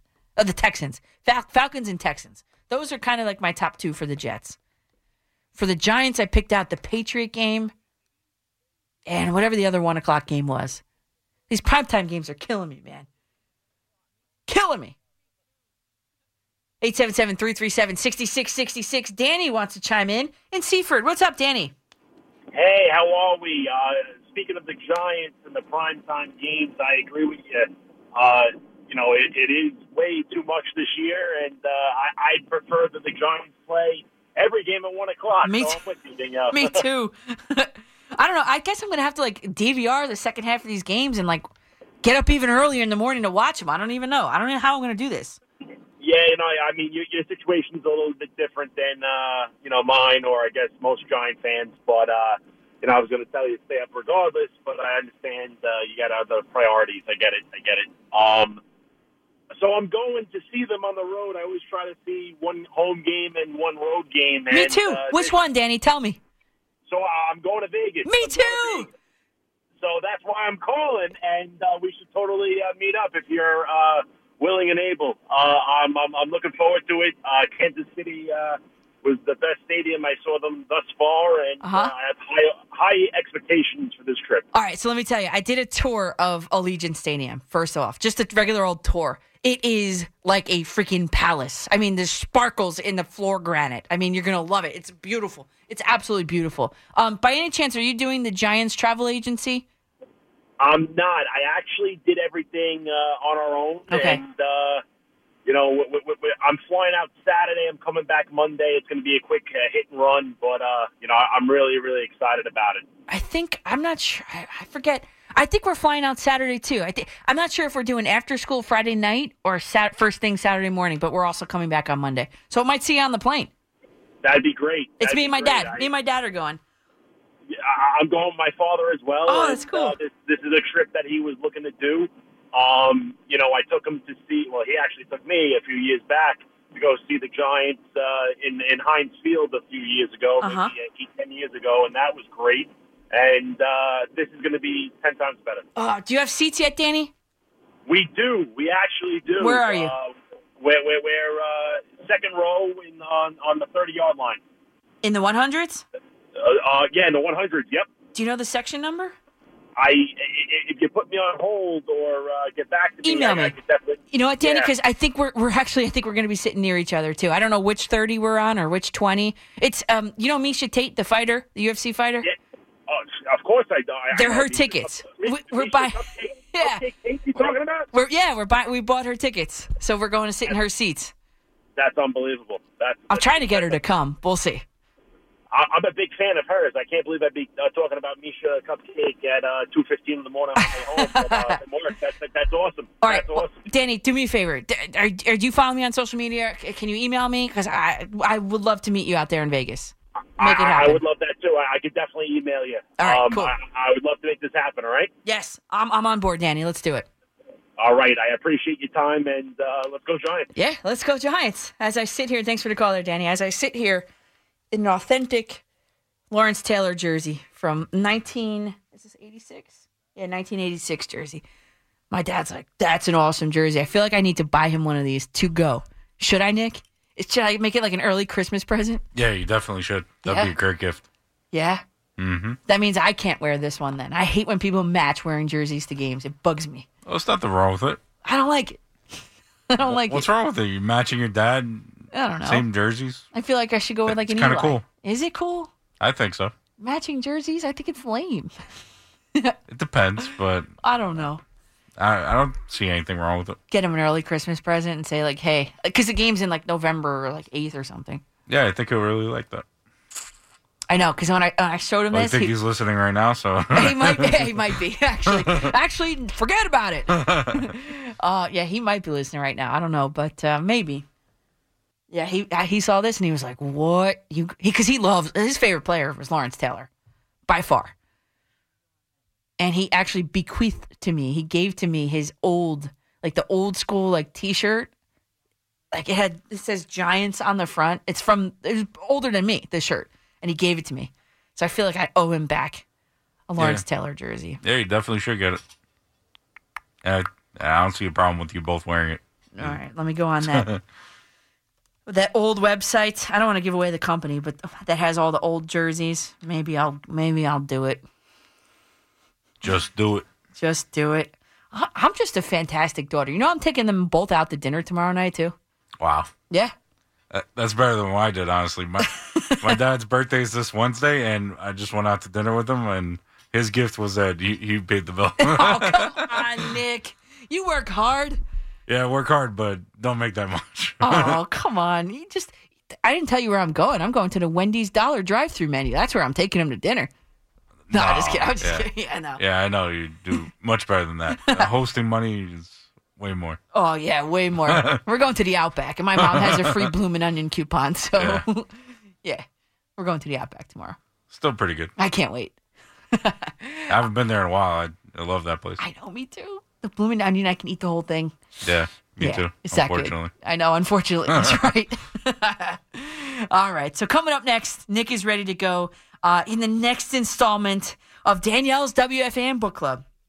I'm throwing it back to the summer of 69. That's right. Ed Kranepool, 1969 World Series champion, New York Met, joins me next, right here on The Fan. Your official station to talk Yankees. The Fan, 101.9 FM and always live on the free Odyssey app. Download it today.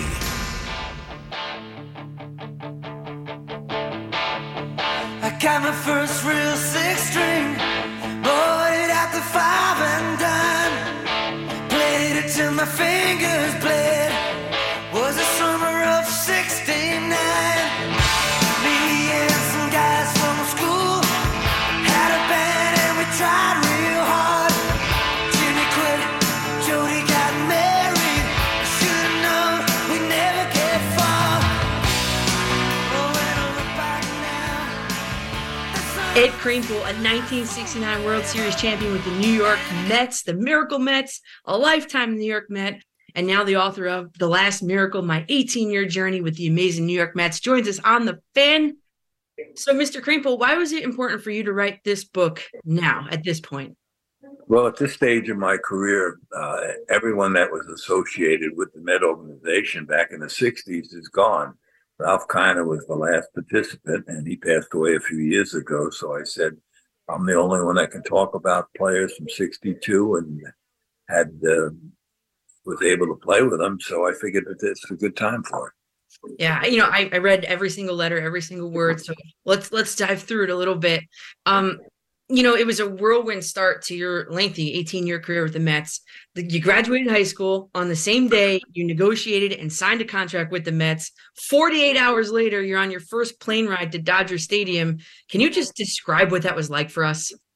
Well, for me, it was a lot of excitement because I had never been out of the Bronx on a plane and never traveled across the country. So I was excited to jump on the plane, go to California. Little did I know the traveling secretary would pick me up, take me to the ballpark.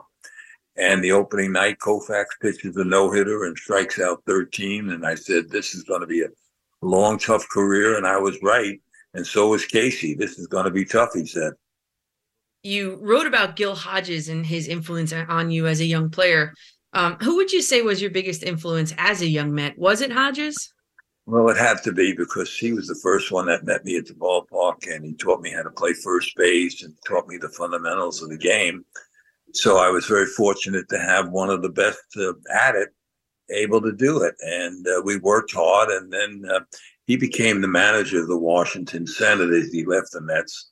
So I lost my protege. But the thing is, I knew enough about first base by then that I was able to use it fundamentally. So I was able to go on the field by myself. And then we acquired him in a trade in 1968. I was there still after 7 years of losing 100 games. And he took over, and he was our manager. And he was a tough manager, no question about it. But we were all able to play under the same set of rules. Most managers change rules for different players. He had one set of rules for 25 players. And I like that. And on page 134, I took a note. You wrote, I knew I would have been a better player had they kept me in the minors for a few years right from the start. I would have been a better player because I wouldn't have exposed myself to the fans of New York right away. So even still today, I feel that that's still, prevalent. So what was it, or what is it about the New York fans that make it so tough to play here? Well, the fans are not tough. It's just a matter of you being able to perform. They expected a lot from myself. They wanted me to lead them to the pennant. And one player doesn't do that. You learn that with experience, that you need a team around you to surround yourself with. You get better pitches to hit. You have better selection on your own part, so you can do better. I improved under the circumstances, but not enough, for the fans to accept me as the superstar. I mean, I hit 260, 270 against Koufax and Drysdale at 17, 18 years old. That wasn't good enough. They expected me to hit over 300. The ball club built me up for that.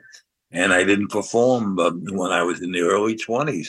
Finally, late in my 20s, I did hit 300, 323. I hit 292. I started to really catch up with the league and had some good years. But by that time, people thought you were ancient. You were around a long time. You should have been better long before that, and they got frustrated. But meanwhile, I kept chugging along and led the league in pinch hitting 5 years in a row, hit over 400, set an all-time record as a pinch hitter. But that's not fun. You want to play every day. I didn't stay around long enough for the new rules that came in, and I could have been the designated hitter and got 4 at-bats, and it would have been a lot better. We're talking with Ed Kraepel, lifetime New York Mets, joining us on the Fan. What qualities does a player need to have to play in New York, just in general? Well, you just have to perform consistently. And if they expect you to be a star, you got to be a star every day. They don't accept failure. They're very difficult on you. We had guys like the signmen, had nothing better to do but make up signs negatively about the players. And that affects you when there's 50,000 people in the stands. And they got a jackass standing up and, holding a sign that's negative. So the fans start reacting. And of course, it makes it difficult to play when you're still young. And by the time we won a pennant in 69, I was only 25. We won again 5 years later in 73. I was only 30. But people thought you had been there so long, and you had been. But, it's very frustrating. To me, it seems like in the beginning, you chose the Mets over the White Sox and even the Yankees, a kid from the Bronx, because you felt you had the best opportunity to make the roster with the Mets. Looking back years and years later, was it the right choice? Well, I don't know whether it was the right choice. It was my home. New York was my home. The Yankees was my favorite team back growing up. But I thought the opportunity to play in the major leagues was worth it, and I took it. Little did I know I was going to be in the major leagues in 2 days. That's a little tough for a 17-year-old. Most guys, if you look around the league now, are going to college and playing 4 years after college, and then they get an opportunity. I got it real young. Got thrown into the fire. I was the one player that was there from the beginning, and it was very difficult for myself to accept playing against these guys. Remember, you have to learn against the best. These are all Hall of Famers I was facing: Sandy Koufax, Drysdale, Bob Gibson, Juan Marichal, Gaylord Perry, Steve Carlton. Every one of them in 62 was a Hall of Famer, and they were going to be. So it was very difficult, but I had to make the adjustment. I stayed 18 years, which was a long time, and I could have played longer, but I chose. When the Mets went down to the bottom again, this was not fun anymore. It wasn't fun in the beginning. It wasn't fun at the end, so I retired. Ed Kranepool, 1969 World Series champion with the New York Mets, joins us on The Fan. And I love the line you wrote on page 118. It said, "In a season of miracles, the inches were with us." Fast forward to 1969 now. Of all the miracles in that season and in that World Series, the Agee catches, the Swoboda catch, the miracle, which miracle do you think was the most, I guess, unbelievable throughout that season or in the World Series? Well, I think just getting there was a miracle. We were in last place halfway through the season. We got hot. We got to 500. And after that, it was all downhill for the rest of the league. We beat every ball club we had to coming into the pennant race. And we beat Chicago every time we played them. So they were the ones that were tired at the end. We were strong and fresh and able to play. What did winning the World Series in 1969 prove to New Yorkers? Well, it proved that young players could play together and win, and they still talk about it. 60 years after the fact, everyone was at the ballpark, everyone grabbed some grass, everyone had a good time, and it's probably the one World Series that stands out. Maybe the 29 Yankees do, with Babe Ruth, obviously a great team. But if you ask anybody else, name a World Series, they'll tell you 69. They were all there. The stadium only held 54,000, but I think it seems like millions were there. How cathartic was it for you? You talked about the losing already, but how cathartic was it for you personally to win after all of that losing for all of those years? Well, it's something you'll never forget. Once you play baseball, and you play it for a living professionally, winning's the most important thing, and getting into a World Series was tremendous. We fell back a little bit after we lost Gil Hodges and replaced him with Yogi Berra. We win the pennant in 73 if Yogi's not the manager. He doesn't pitch. Tom Seaver short rested in the 6th game. I've said that all along. We should have pitched George Stone, who was 12-3, pitched great for us. We pitch him on Saturday. We don't have to win that game. Yogi couldn't figure that out. He thought we did. And we had to pitch Seaver short rested. We should have saved him for Sunday. If we lose on Saturday, George Stone loses. He had won 7 straight. There's no telling what would have happened. We probably would have won the pennant on Saturday and gone home. Instead, we got to stay around, play again Sunday. We're dejected. We've lost our ace, and we come back second-rated. And Matlack didn't have it that day, and we lose. We should have won the pennant in 73. Was there ever a conversation between Seaver and Berra? And Seaver said, hey, Yogi, I've never pitched on short rest. Have you ever asked a superstar pitcher whether they want to take the ball? Yeah. They're not going to say no. Nobody's ever going to say no that they don't want the ball. Seaver was tired. He talked to the players about it. We all knew he was tired. Once he took the ball on Saturday, he was giving it his best effort, and he pitched a good ball game. It wasn't good enough. A little bit extra rest might have been the difference on Sunday if he went out on Sunday. We're not saying he wasn't a good choice. He wasn't our best choice. We didn't have to make that choice. The Oakland A's had to make a choice. How do they win on Saturday before they go home? We didn't have to. We could have stayed out there all day Saturday, and if we lose, we lose. We come back Sunday with Tom Seaver, the best pitcher in baseball. In 1969, too, you hit the home run in Game 3. as you're circling the bases, it was home, right? What images were flashing through your mind as you're running around the bases over there? I think your whole career flashes in front of you because, this is the one thing you've been trying to get to, the one area you're trying to play in. Now you're in it, you do well, you hit a home run, and you know what? You don't need the manager at that point to shake your hand or pat you on the back. You're sky high now anyway. You're ready to play.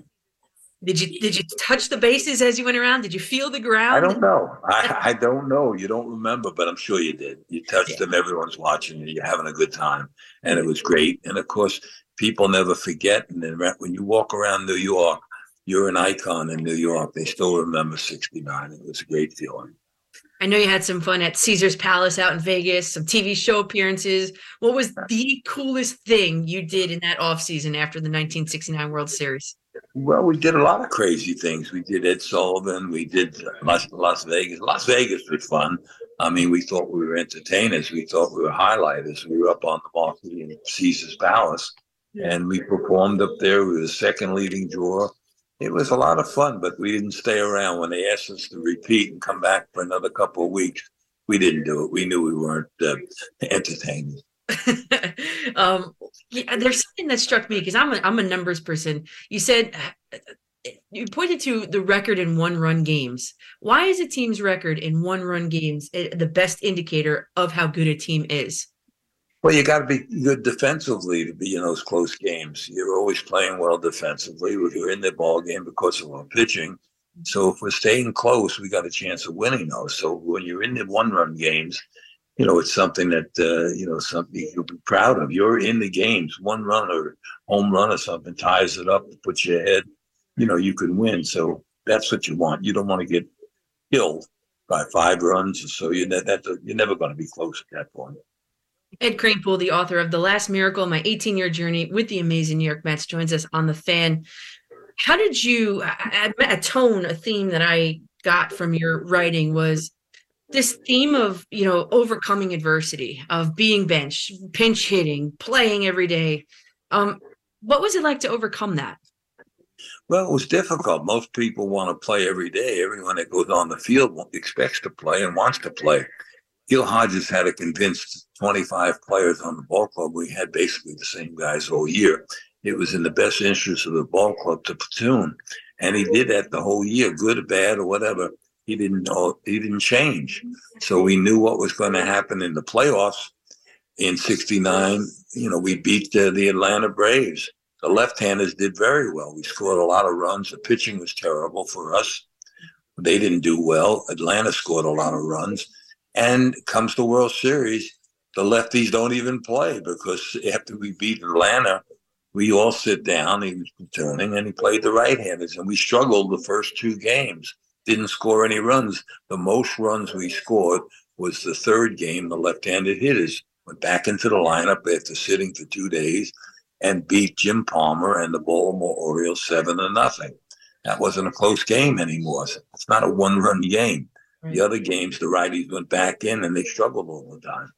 You wrote on page 70, you were sick of the losing, sick of the culture of losing, sick of watching some of the guys accepting it. What does that look like at home? I know what it looks like in the clubhouse. What does it look like at home? Well, you don't want to talk about baseball anymore. You've had enough of it, and especially when you see guys getting long-term contracts, not performing, ball club playing poorly. That's a horrible thing to accept. And you know what? If you do it once, you don't want to do it twice. You know what it feels like, and it's a long day at the ballpark. Gil Hodges was your manager. You called him, I'm getting 2 things from him. You called him a baseball god that you wanted to please. And you also wrote, I knew Hodges didn't want me on the club. I felt like I was screwed and unwelcome at the same time. You even wrote that you even maybe wanted to quit. How could you describe or define your relationship with Gil Hodges? Well, because you have tough times with him. He's a tough manager. He didn't change his rules. You have to adjust to him. And until you do that, it's very difficult. I had tough times with Gil. Every player does. But he doesn't embarrass you in front of the press or anything like that. He keeps it in his front office. You go into his office, you sit down, and he tells you how you have to play. You either play his way or you hit the highway. I stayed around. I chose to play his way and wanted to stay there. And when I came back through adversity, I did well for him, and I was playing every day, and then he passes on. So that was bad timing for myself to have lose Gil, and now we lose our manager. And Yogi was a great guy personally. I dressed alongside of him for 10 years. I got along real well with him. But, you have to make rules, and it has to be led. Somebody has to lead that. And of course, it's usually the manager that's going to lead everything. Everyone knows what's going on in the manager's office. You had a lot to say about Joe Torre in your book, and being in the New York market, of course, it piqued my interest. Not a lot of nice things to say about Joe Torre. And you kind of finished with when the Mets parted ways with Joe Torre at the end of the year and proved he couldn't manage. I wondered what took them so long. So I guess my question is, how would you explain away the Yankees dynasty Torre years? Well, I would call it Jeter and Mattingly and that whole group of guys that were over there. He took over a great ball club. I think Joe Palooka could have managed the Yankees during the years that Joe had them. I mean, he had some problems, and I'd rather not talk about them. I mean, it's personal problems, but he did a good job when he took over the Yankees, but it was a great ball club. And you guys haven't talked since? No, I think one time I said hello to him, but that's after being his roommate and seeing him take over the manager's job. But, you don't have to be friends with everybody.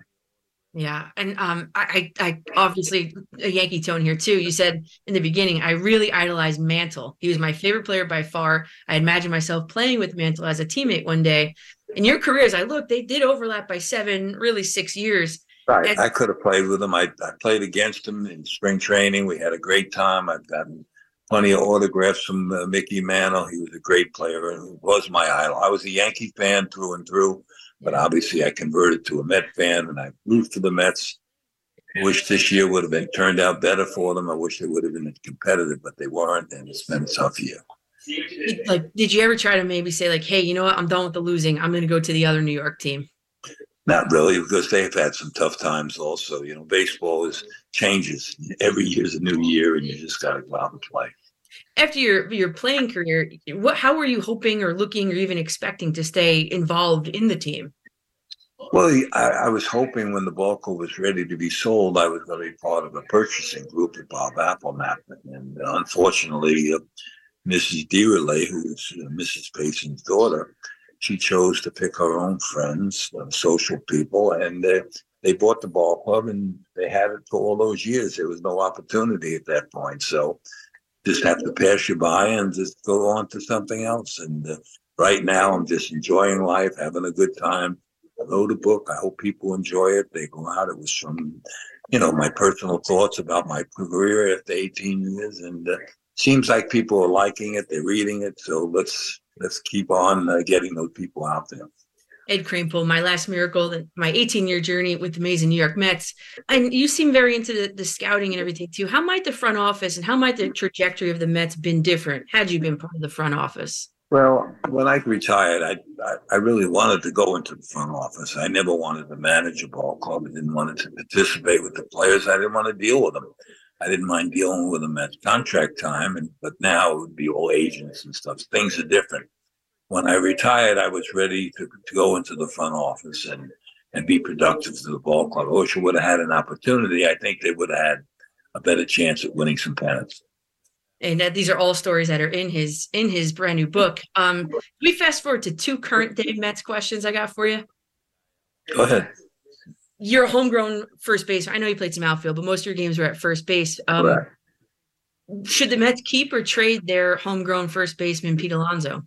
I wouldn't trade Pete. He's the only offense the Mets have right now. He's a great hitter, very strong, and he's willing to play every day. And he gets hurt, he still plays. So he's the guy I want on my ball club.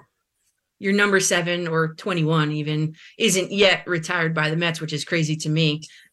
Your thoughts on Doc and Darrell's numbers being retired? Well, they were outstanding players for the 86 Mets. And unfortunately, both of their careers were shortened because of drugs. And there's no telling how good either one of these boys would have been. And they're great players, good friends of mine. I wish them both well, and I'm happy for them that they're going to get some recognition as the stars of the 86 Mets. And you next. Yeah, we'll see. Thank you.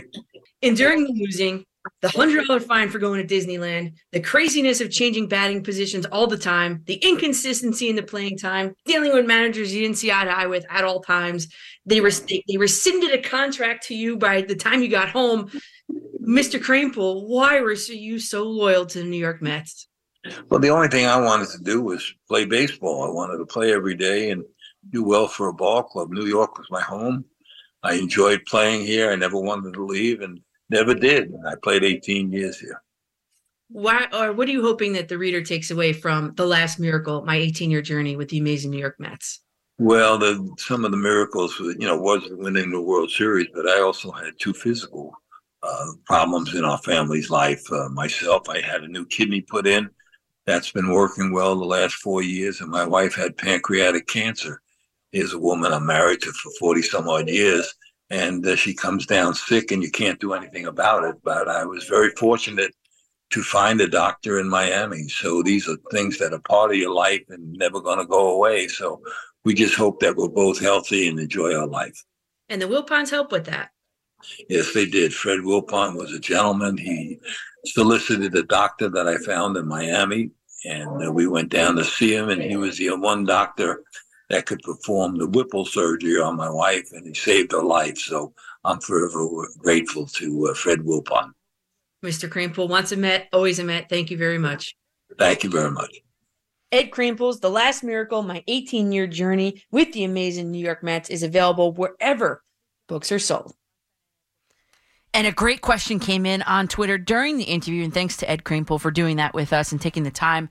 I hope you enjoyed it. I hope you enjoyed the trip down memory lane. But a good question came in during that interview on Twitter, and the question was, okay, I know you're picking the Cowboys, but how can the Giants win? How can the Giants win on Sunday Night Football? What do they have to do?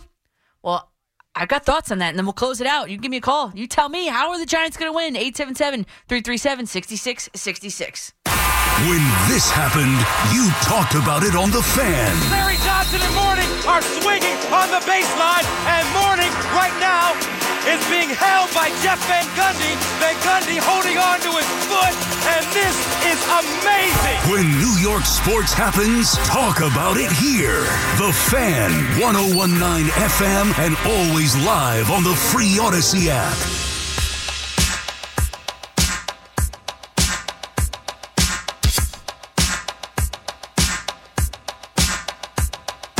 Welcome to The Fan. My name is Danielle McCartan. Welcome back to The Fan. A great question that came in as we wrap up here. Tommy Lugauer is coming your way at the top of the 3 a.m. hour. Question came in is like, all right, Danielle, I know you're picking the Cowboys to win. Listen, I don't want to pick the Cowboys. I hope I'm wrong. But the question is, how can the Giants win this game? Okay, so how can the Giants win this game? Look at the forecast. That's the first thing you do. At kickoff is what, 8:20 or whatever? At 8 o'clock in East Rutherford, New Jersey, there is a 77% chance of thunderstorms. The next hour, 65. 10 p.m., 62. 11 p.m., 60% of light rain. So it's going to be a sloppy game, you know? This game isn't going to be won by the air, I don't think. In fact, it's going to be a ground game. And who would you rather have? If you're an offense, would you rather have Daniel Jones and Saquon Barkley over Dak and the running back? Yes, I would. Daniel Jones is a fantastic running quarterback. Saquon Barkley's got a lot to prove. So how can the Giants win? If they absolutely decimate the Cowboys on the ground, which they can, and they did last year. Although they were, they didn't win a single. They were swept last year by the Cowboys. But the one thing is, the Cowboys last year, or I guess in this draft, round 1, pick 26, they drafted a defensive lineman to just absolutely just clog up the middle of the field.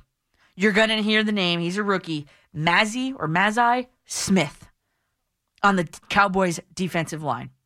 The guy is 337 pounds. He has one job, and that is to stop Saquon Barkley and Daniel Jones. That's it. Clog up the middle. The quote from this guy, he's like, I don't even like football. I like hitting people. So good luck. Yeah, good luck, Saquon, and good luck, Daniel Jones. 337 pounds defensive tackle. But I'm being funny here. I'm trying to be funny, but I think that if the Giants can establish a ground game and go to the air when need be, they've got a good situation going. The Giants have the better kicker. Graham Gano is automatic. Whatever you ask him to do, he's like almost automatic. So if you can get into a situation where you're relying on the ground game and Graham Gano, it would be favorable for the Giants. That would be a favorable game plan for the Giants.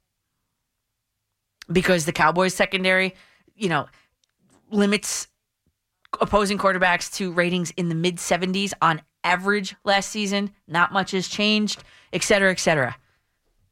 So this is kind of playing right into the Giants' hands. Maybe I want to change my pick here. I don't know. But anyway, that's how I see the Giants potentially winning this game. 877-337-6666. Oh, yes, a quick update, by the way. I did order my father the jersey. I did it. I bought it. See, I work just to buy things. Like this whole shift, what I made this whole shift is the Christmas present for him. But he's going to like it. It's a Lawrence Taylor blue jersey. I actually bought two with the intention of returning one. I don't know if he wants the spider patch on it or the Super Bowl patch. So I got one of each. He could choose, and I'll send the other one back. So I did it. And that means I'm not wearing this Lawrence Taylor jersey to Vegas like I was planning on doing. I'll have to figure it out. Maybe I'll wear an Eli jersey. I don't know. I don't like the matching. It's weird to match. All right, we go to Ray in Waterbury, Connecticut. Looks like he might be the closer of the night. What's going on, Ray? How you doing, Dan? Great, how are you? Good show as usual, and a great interview with Eddie Kranepool. I'm 74 years old, so I lived that era. I've been a Met fan since 1963. Mm-hmm. So him and Rusty Staub came up at the same time, both playing for expansion teams. And both Rusty had a little better career, but Kranepool was, he was a pretty good ball player for all those years. You got to get the book. I know. Getting back to the Mets, what you said last week, I got a few people I want out of here next year. Mm-hmm. But let me mention what I was thinking about you tonight. Every time I watch Beatty come up the plate, shows no. I mean, you know what? He can't hit lefties to save his life. Mm-hmm. He's overmatched at the plate. He shows no fire, and he can't field. Yep. I mean, you're right. I would look to move him in a deal this offseason and maybe figure out who's going to play third, Maybe Mauricio, maybe go outside. Yes, maybe they should start putting him there now to figure that out. Don't you think? Yeah, you're right. Beatty's not the answer. No. I just don't. He shows no fire. He's like, you don't expect him to get a hit when he comes up. Right. He looks like he's the best athlete on the team. Yeah, I know. And I want Buck out of here. Yep. And you know what? I can't take watching Jeremy Hefner anymore. Standing next to Buck, and then wandering out every time a pitcher or a bullpen guy gets hit. Yeah, the two scowl masters in the dugout. Oh, and you know what? How much do you got to see of Drew Smith?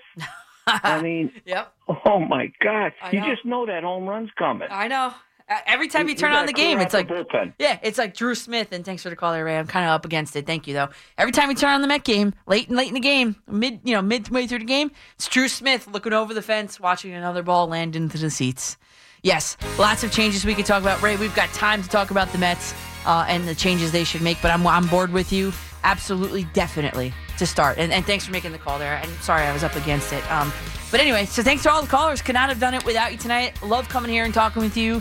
And thanks for hanging with me over the past 3.5-ish hours. And if you missed any portion of tonight's show, hit the Odyssey Rewind feature and select the start of the show, which was like 11:45-ish. Great job to Nick Theodoro, as always, behind the glass. To Dexter Henry on the updates. And I'm going to see you about the same time next week after the Yankees game, though, next Saturday night. Again, though, until 3 a.m. In the meantime, at Coach MCCARTAN on Twitter, Instagram, Facebook.com/Coach McCartan. We'll keep the conversation going. Tommy Lugar up next here on The Fan. Go Jets! Go Giants! Sports Radio 101.